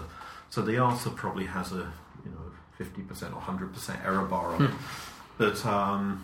But it turns out the ratio in the Southern Ocean is about 4 months or so. Now, so what's the assumption here? The assumption is that most of the energy going into the ocean, the Southern Ocean, comes from the wind stress, that sooner or later that ends up in the eddy field and then it's dissipated. And what I love about this is you don't need to know anything about the dissipation mechanism, but in equilibrium that must equal the source must equal the sink. Right. And so you can, a budget analysis. So you can pick out the strength of the sink through the budget analysis, and that gives you a time scale. And he averages over 10-degree latitude bands to get an answer that's there's energy going in, there's energy going out, and you can track that. There's but the point is the time scale varies between about a year in the mid latitudes, lower latitudes to about 4 months. In the Southern Ocean. So, whether it's 2 months, 4 months, a year, I think is not the point. It's not 100 years. It's surprisingly fast. I'm just picturing, he must have plotted that, right? You can probably plot that ratio, make a nice map of it, I would imagine. What we've actually done is to do it as a graph, as a function of latitude. So one of the things I have to do early now, I'm on sabbatical, is get that paper finished and submitted. Yeah. Can you do a map? Can you do a 2D? Or you've been... I think it's too noisy, if I'm honest, because the problem is energy doesn't dissipate in the same place it's formed. We talked about how it gets moved around, but if you average over, we do a moving average over 10-degree bands, and you average in longitude, then I think it's reasonable to assume that the energy is essentially forced and dissipated. That's one of the things that I think is so kind of fun and interesting about our field is there are so many different scales, and the window that you pick, through which to view it is so important, because it is such a noisy, turbulent system that if you just looked at it moment to moment, instant to instant, it would be very hard to pull out concise physical ideas about what's going on. Because it just is this turbulent, chaotic. One of the other interesting things that we're going to do in this paper, and again, it has a 100% error bar on it. I remember Lynn Talley bursting into laughter when I made this comment in a talk. It's like paleoclimate now. But that wasn't a dig on paleoclimate. No, that's the world that so one of the fun things you can do is reverse the whole eddy saturation argument. So you can predict what the strength of the circumpolar current is in terms of parameters that we basically know, but it doesn't involve a wind stress. Oh, wow. Divided by the eddy energy residence time. I think it's that way around. And so I've never seen a prediction for the circumpolar current like this, but it comes out as 10 to the 8 meters cubed per second, 100 Sverdrups, as we say, plus or minus 100%. So that's kind of consistent and fun. It is. That's cool. We might have trouble with reviewers, but we'll try and publish it. Well, now you're on record that you're doing the work, so we'll wait for it, and we want to hear it. That's exciting. How about OSNAP? Do we want to talk about OSNAP? Yeah, sure. OSNAP is a very, very different project. So a big international program led by the US. So, OSNAP really follows on from, I guess, RAPID, which I was involved with for some years. I should editorialize. So this is the OSNAP is the overturning in the subpolar North Atlantic program, yeah. And RAPID, I think, always just meant rapid, didn't it? I think it wasn't an acronym. Not an acronym. So originally it was Rapid Climate Change, then Rapid Watch, and then and now just RAPID, I think. RAPID is a program. It's a program that was primarily designed to monitor the overturning circulation at 26 North. Yeah. In the North Atlantic. So how much warm water is moving north at the surface? How much is returning south? Yes. But there was also a lot of science funded off this, and I think the great success of RAPID is really the science it's facilitated. The good examples. We got involved in a wonderful paper with led by Torsten Kansel, bringing together hydrographic observations, satellite observations, theoretical work, numerical modelling.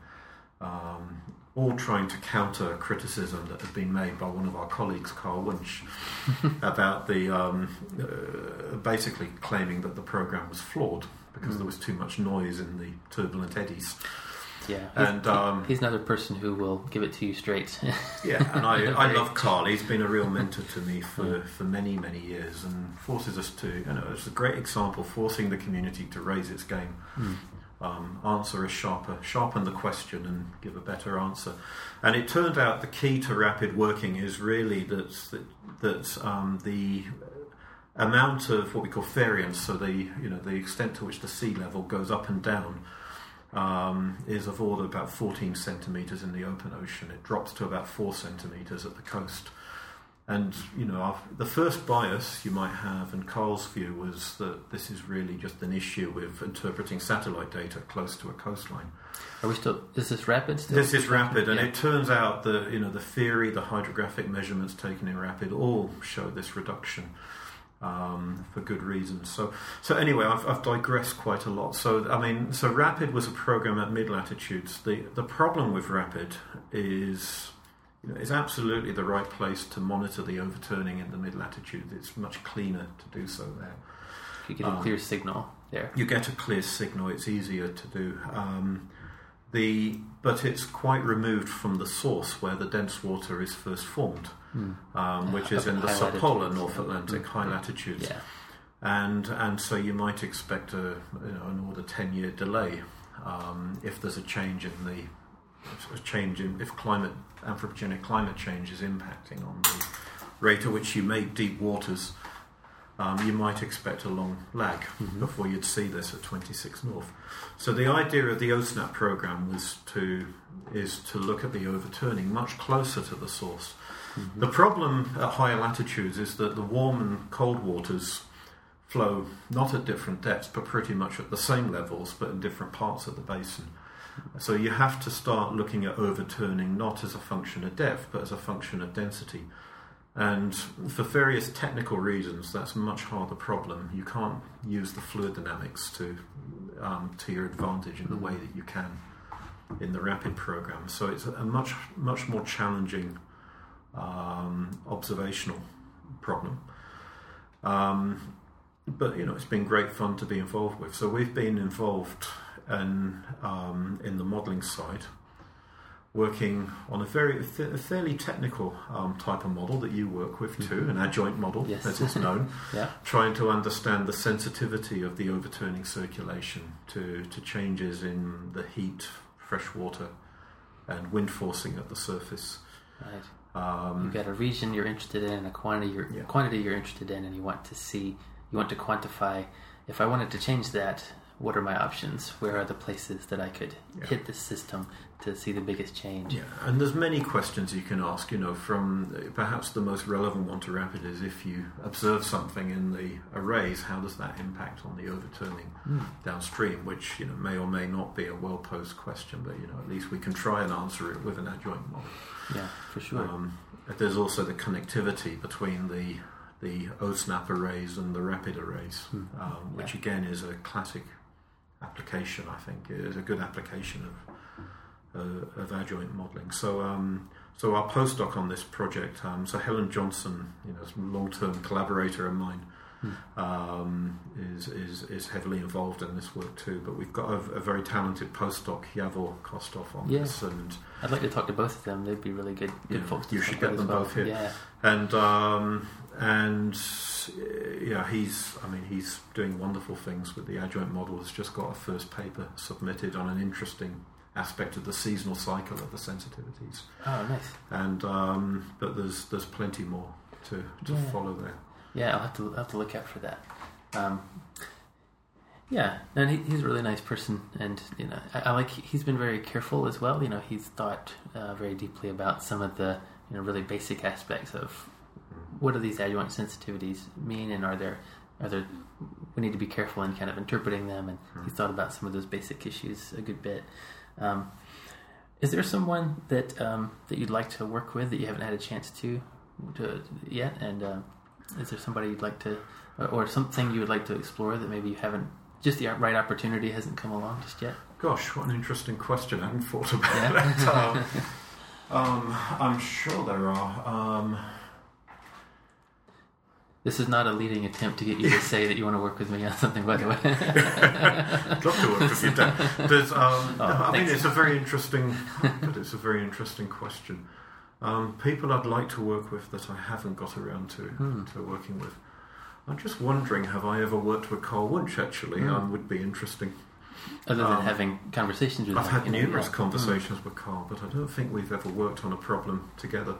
A name I brought up earlier, Jim Williams, is someone I've never worked with, who I have a lot of respect for. Often the most interesting collaborations are ones with people of slightly different skill set to your own. Yeah, you mentioned going, far outside of your own field earlier to learn new things. So maybe that, like you said, maybe that's the thing. Find somebody who's different enough from what you're doing. Yeah, I don't think. I have a lot of time for multidisciplinary science. I have to say I've not done a lot of it. I've been someone who's looked for ideas in adjacent fields and applied them to my own discipline, and increasingly I've enjoyed talking to observational people actually.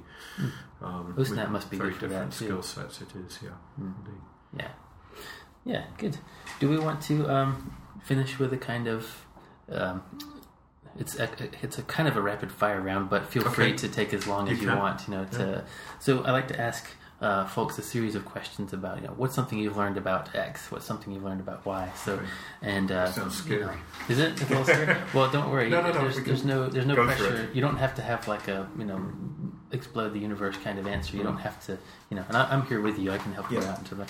So what's something you've learned about science? If you've got like a we've been talking about it in different ways here over the last, for the whole interview. But is there something that you've learned that maybe surprised you, or a little take-home, little bullet point that you feel like encapsulates something you've learned? feel free. Take time to, if you want to think about it a little bit. And, so sorry, the question again was... What's something you've learned about science?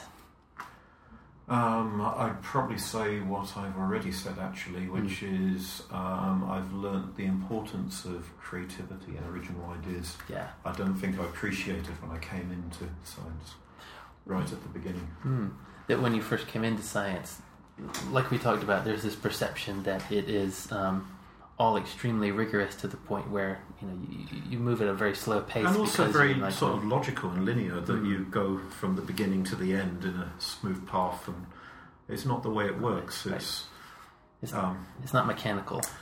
Yeah, I mean, it is to the extent I think it's very important to always be doing something and be busy. But if you put yourself in the best position to come up with creative ideas, sooner or later you will have a creative idea. That's encouraging. Not very often, but it does happen. That's encouraging. Yeah. But I think those. If you look back at our fields, it's a few big ideas that have often really led to the big advances. But all of the other work was often essential to facilitate that, get us into that place.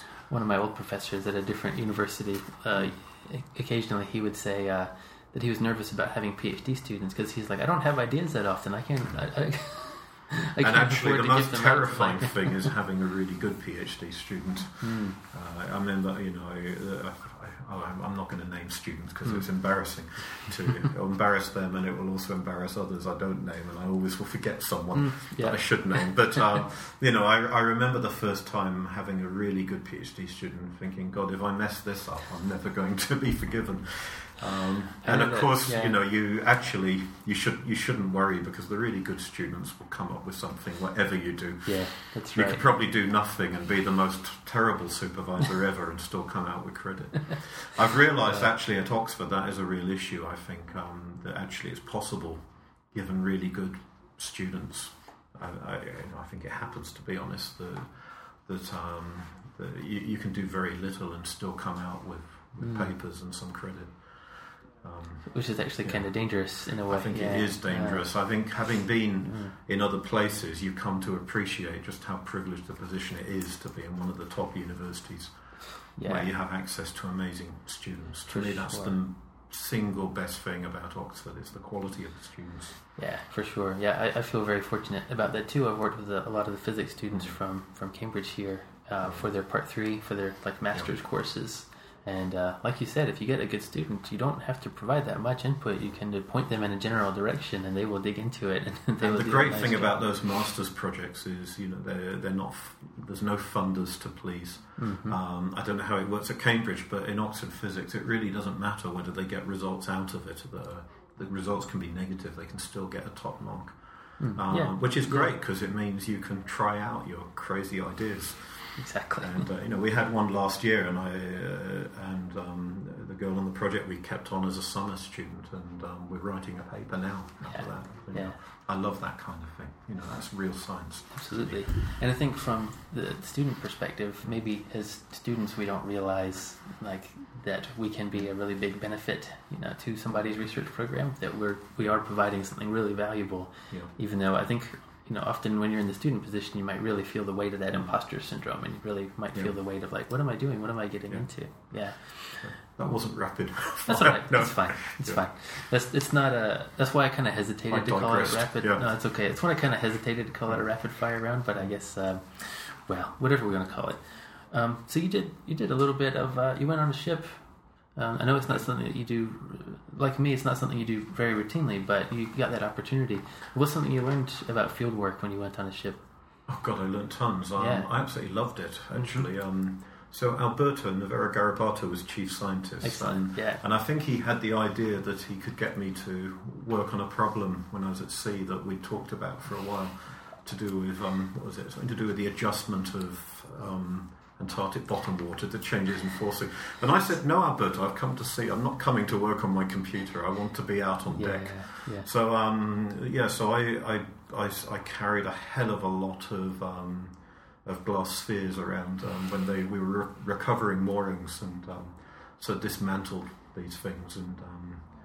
And then I was allowed, after a while, I was allowed to start recovering the ADCPs and do things to them. Oh, nice. And then the ultimate accolade was when I was told if I wanted to go into the tool shed, I could just go by the technicians. Apparently, that means you've made it. They trust you enough to go in there. Yeah. So they asked my student Liam Brannigan who I was I a technician? So I was really chuffed with that. No, I had a great time. I just became a technician for 2.5 weeks. It's a very different perspective, yeah. And you I imagine, I don't want to put words in your mouth, but I imagine you got an appreciation for, when you see a plot, when you see a scatter plot with a bunch of data on it, one of the things that's hidden is all of the human effort that went into getting every single one of those data points. Absolutely, and those technicians, I think, are a hugely underappreciated resource. And the crew actually, as well. And the crew, of course. But those techs, they're part of the NERC system. I don't think it's always appreciated just how important they are. Yeah, for sure. I mean, and what a great job they do. I mean, yeah, absolutely. There are folks who their whole job is to be really familiar with a very large set of instruments and to know how to fix them and to know how to troubleshoot them. And they don't have to know every aspect of what to do with that data scientifically, but they know how to make those things work. Yeah, and without them, we'd be lost. Yeah. We talked about health and safety. I mean, these days it's a very professional operation. You're not allowed near the dangerous parts of the operation, but the great care is taken with the safety. The most fun thing that happened at sea, actually, I was on a watch at about 2 a.m. with Alex Forian when. I think it turned out to be a malfunction in one of the ship's systems, but I guess it was the third officer on duty, because it was the red eye shift, and who said he was going to have to shut down the engines, and please could we get this turbulence profiler out of the water as quick as we could. Oh, right. And it ended up actually going underneath the ship, and we got it out, and the wire had been cut at least halfway through, so we were close to losing that. I have to say that was very exciting at the time. With hindsight, I know it worked out well, so it was... Must have been stressful in the moment, while you were going through it. Yeah, stressful, but quite exhilarating, actually. I mean, I quite... those are the sort of moments you sort of live for. A real concrete problem. Yeah. Happening right now, something you have to deal with that moment.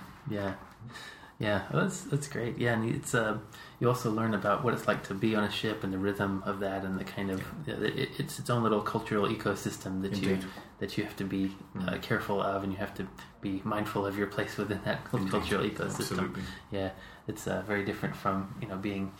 I would imagine from being a professor in in your for sure. What's something you learned about writing? Do you like writing? I never used to like writing. In fact, if I was going to be critical of my school education, I would say writing is one area where I think it wasn't just my school, the system could have done a much better job. Because we were taught a lot of creative writing. We weren't taught how to write technical documents or reports. Yes. And actually, it was a real revelation to me when some years later I stumbled across Michael McIntyre, who's now emeritus professor in Cambridge. Yeah. Who's one of the my favourite people in science. Wonderfully supportive mentor of young scientists. He's so enthusiastic. Yeah, my peer actually, Rupert Ford, was a student of Michael McIntyre and sadly passed away very young. Must have been about age 40 at the time. Oh wow! And I know that affected Michael, and he made a real effort to mentor people since, and was already actually. Yeah. He was a real mentor for me. But so Michael has always been a big fan of what he calls lucidity and science, lucid writing. And we often laugh, at Michael's interjections. You give a seminar in Cambridge and you'll be interrupted by Michael for violating a lucidity principle. And, That's right. And one of the more challenging moments is how to deal with this, or more to the point, how to keep Michael quiet so you can get to the end of your seminar. But the basic points are absolutely spot on, things that you have to unlearn a lot of what you're taught at school. Write as simply as possible. Make sure you use the first word, the first sentence of each paragraph really carefully to say what you want to say. Yeah.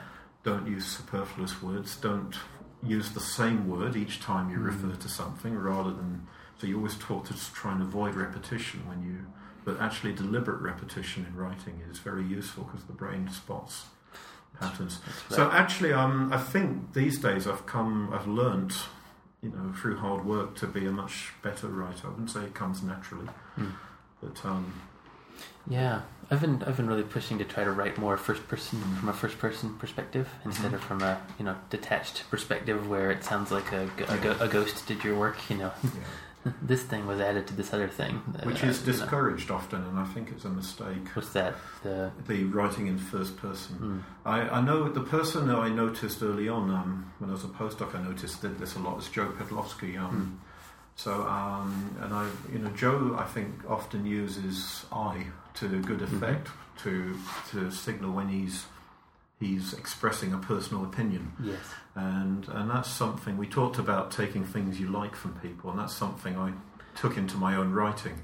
Is if you're expressing a personal opinion, then deliberately go into the first person. Yeah, that's right. Instead of this detached third person perspective. Right.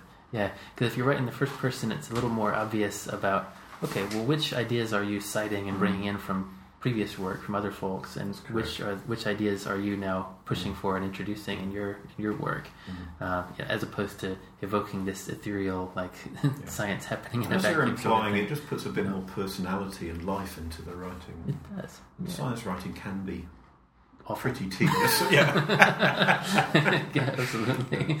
It can be really torture to read sometimes. We don't want to be putting people off. No. It's complicated enough, right? It's hard enough to understand what we're talking about and to get those ideas across. Yeah, so let's make it as simple as possible. Yeah. And I'm not saying I'm perfect at it either. I'm definitely still practicing and still trying to evolve and get to clear. What's something you learned about outreach, about trying to take science beyond writing papers and giving talks? Is there something that you've learned about? Have you had much opportunity to do that? I've probably had more opportunities than I've taken. I'd say it's something I've been negligent on over the years. So I've done the odd school talk, but nowhere near enough. What I have done a lot of in the last few years, partly by accident, but partly as being a head of a sub-department, is do a lot of work in communicating what we're doing to alumni. Right. Yeah. And that's been a lot of fun, actually. Just realising, how much people, your former students, want to hear about what's going on in your department. How we've frankly got a great message to sell. Yeah. So I've done a bit. I'd say I probably should be doing a lot more than I do, if I'm honest. One thing that's always intrigued me actually is online learning, MOOCs. I've taken MOOCs on the music side, and it did occur to me we should do more in our subject. There is a MOOC that's about to restart, actually run by Kiel at the moment. I saw that, yeah. It's it's a general Ocean MOOC it's called, if you want to find it on Twitter. That's right, Ocean MOOC. It's a general ocean course that I think includes biogeochemistry and it's even broader than that. Law of the Sea. In fact, you can see a lot of the videos already online. It's as far as I can tell, it's a number of people. Yeah, that's one thing that's pretty exciting. Discussing their ideas. Yeah, that's there's certainly plenty of really valid critiques of the internet, and I think we have not figured out how to really live with the internet yet. Well, I guess I think we have to play to our strengths. It's what we talked about earlier. We don't all have to do everything. The thing I would love to see a lot more of, actually, is this isn't outreach, but it's more to specialised level. But surely at graduate training, we could pool our resources better with the internet. And I've actually wondered about graduate courses that people could take anywhere in the world. I just come back from China, actually, where I was reviewing the graduate program in Qingdao, and it's a fantastic program, premier program in China.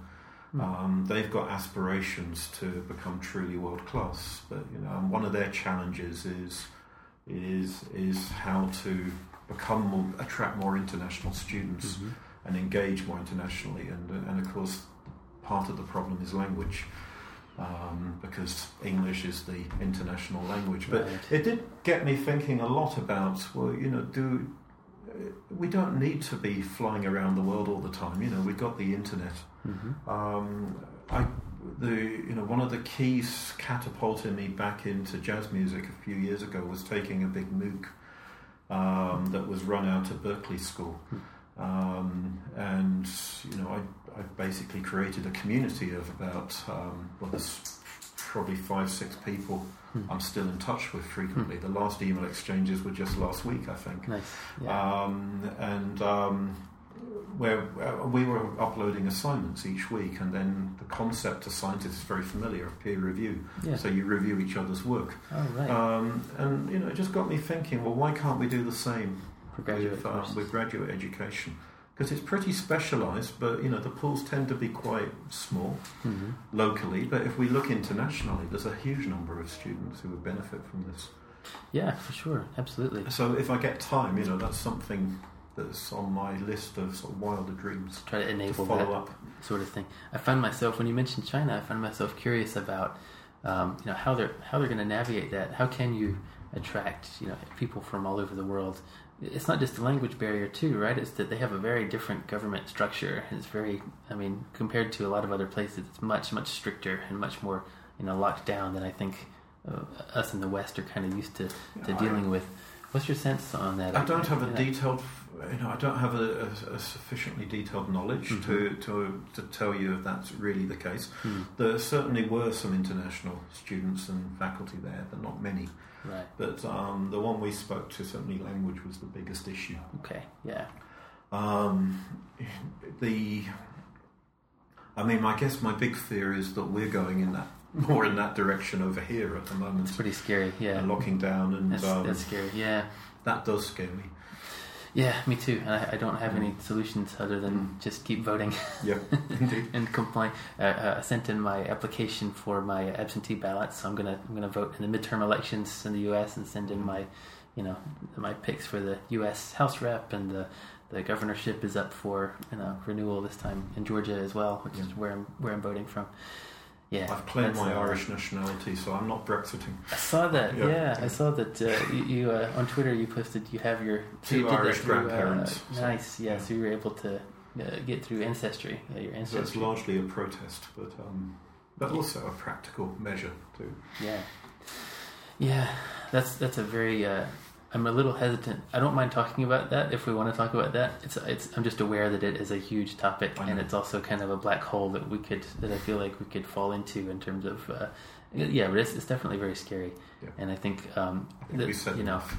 Yeah, we said enough. I think I think maybe the only other thing I'll say is it's really the shift in both the US and the UK and other places. The cultural shift has just really hammered it into me that no, you have to stay involved politically. Like if you want the world to be a certain way, you have to call and complain, you have to vote. And I was voting before, but it's just really emphasized that, the importance of staying engaged with the political process. What I would say is, there are, I'm very proud of my own constituency in Oxford West and Abingdon.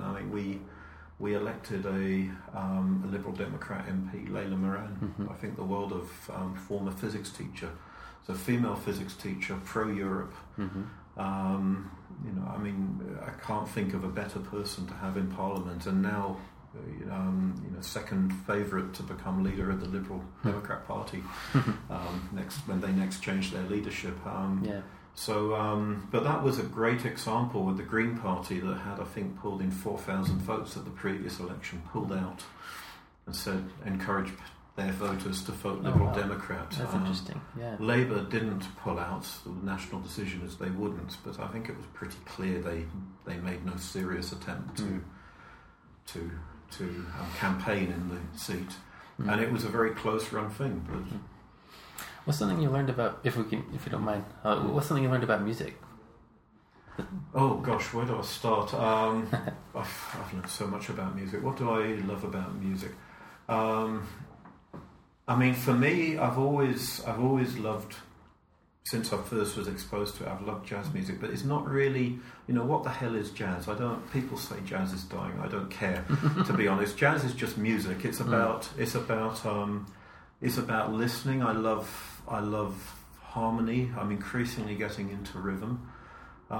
It's just discovering everything that's out there, and in some ways I find it deeply troubling as well, because it's all based on, I was learning recently about different temperaments. I don't know how much you know about this on the piano, but tuning systems You know, people talk about pure tuning, and then the piano is basically tuned in a certain way so that it sounds good in all 12 of the keys. So you make some compromises, and I find it deeply troubling that something so beautiful is based on something that's only approximate. Is this the thing where you have to make a decision about what frequency A is going to be? For exactly. Essentially, yes. And if you have a perfect fifth, then you know there's a very natural link between the frequencies. I remember reading. But then you look at a major third, and there's a pure third, major third, and then there's the equal temperament one that's not quite. And jazz, of course, what you do is you then take all of these 12 notes and you bring in a lot of dissonance, which you learn, you know, can be very beautiful too if you voice it in the right way.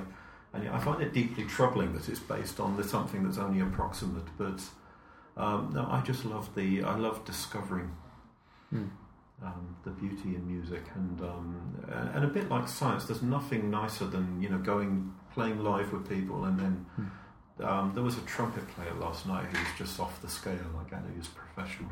It was just a privilege to be there and listen to him.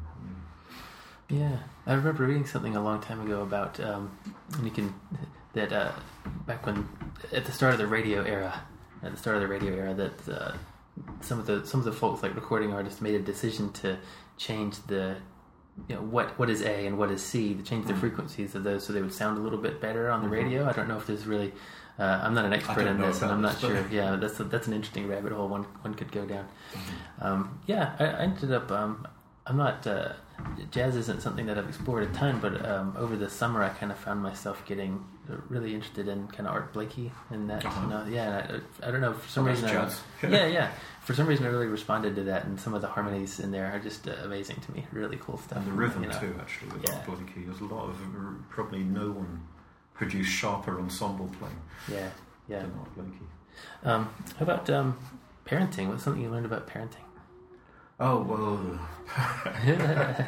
you learn lots of things that you shouldn't do by doing it wrong. Absolutely. I think, you know, at heart I'm quite a liberal when it comes to parenting. I think we overprotect our kids. But you need to give them a lot of freedom, even though that's scary at times. I mean, I've tried my best to also encourage them to be creative, I guess, as well. And you know, 3 of my children actually are creative in different ways. But you mentioned the freedom to make mistakes earlier. I mean, that's one of the things that's important as a kid too, right? Yeah. Well, when I was a kid, you know, I know I was allowed to go out on my bike and ride up and down the hill on the street. And I remember one day when I was probably about 7, I fell off, and I didn't know at the time I'd broken my arm. I tried to hide it for a while because I was embarrassed. But then in the end I had to admit, and we went to hospital and had a broken arm. And I do worry these days that we are wrapping the kids up too much in cotton wool, and you know, the world isn't as bad and scary as it's often made out to be. So you like to give your kids more of an opportunity to experience that a bit. You know, as a kid, I was not. I know my mother didn't let me climb, for example, and I think we certainly overcompensated on that. So didn't let you climb, like So my eldest used to climb ridiculously high trees to the point I just got terrified, and so I remember talking to my colleague Helen Johnson about this, who's done a bit of climbing, and she gave me great advice, which is take them to climbing lessons. Don't stop it, but make them learn. Get them to learn how to do it properly, safely.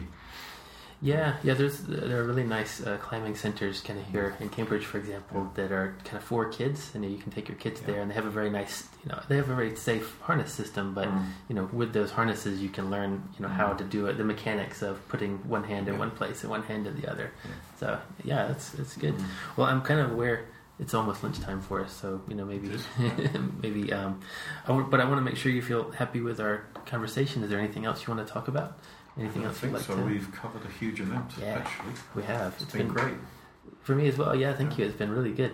I sometimes like to wrap up with what's something that maybe you haven't loved about your job or don't love about your job, and then followed by something positive, something that you do love about your job. Is there any aspect of it that maybe... What do I not like about my job? Mindless bureaucracy, pointless committees. Well, long meetings. Long meetings, committees especially. I do sometimes worry about Science organisation, has been a wonderful thing at facilitating international collaboration. I'm thinking of things like WOS, CLIVAR, for those in the field. Mm-hmm. That said, I sense there's a lot of people who feel too comfortable, in these talking shops, and sometimes we talk too much rather than doing so. And as you implied, committees can go on for too long. Yeah. Sometimes, I just think we need to cut through the nonsense and do things rather than talk about them. Yeah. So that drives me mad. Mindless bureaucracy. Yeah. I guess where it's tricky is, and I think so with BASS we're trying to figure this out too, is when your goal is we need to promote more kind of cross-center, collaboration, then you do end up talking a lot because you're trying to figure out how to do that. You're trying to figure out how to... that's a great example where I think sometimes talking is the wrong approach, actually, and what you need to do is partly incentivize good behaviour by, a great way to do this is just provide some money for the odd student that is going to be multidisciplinary. That's the only option. People will bid into it. And if you have someone, a PhD student who's got the time, and is coming in with no preconceptions about working across boundaries, then that's going to happen, and you'll get talking to people. But also just create environments that where you can't force these relationships, but you can certainly create environments where they're more likely to happen. Yeah, absolutely. But having endless committees and then telling people they're going to work together, in my experience, never works. But it can feel like an uphill battle sometimes. Yeah, for sure. How about something you love about your job? Oh, it's easy, the creative side and working with people. Yeah. Yeah, I mean, postdocs, students, undergrads. Sometimes, I remember even the odd undergraduate who perhaps was less talented, but there was one in particular years ago I remember whose career ambition was to get to the Met Office, and you probably would have said at the start it was a long shot, but they did get there, and this was it's so satisfying when you see that. But the people, I'm here this week working with Dave Mundy, who's someone I haven't mentioned yet. Yeah. They should have. It's always great fun to visit. Someone I worked with for many, many years, who's a wonderful person. Absolutely. Very talented, and so I love that side of the job. Yeah, he's a really good person to have around, really good scientifically, and really good just to talk to as well. Yeah, for sure.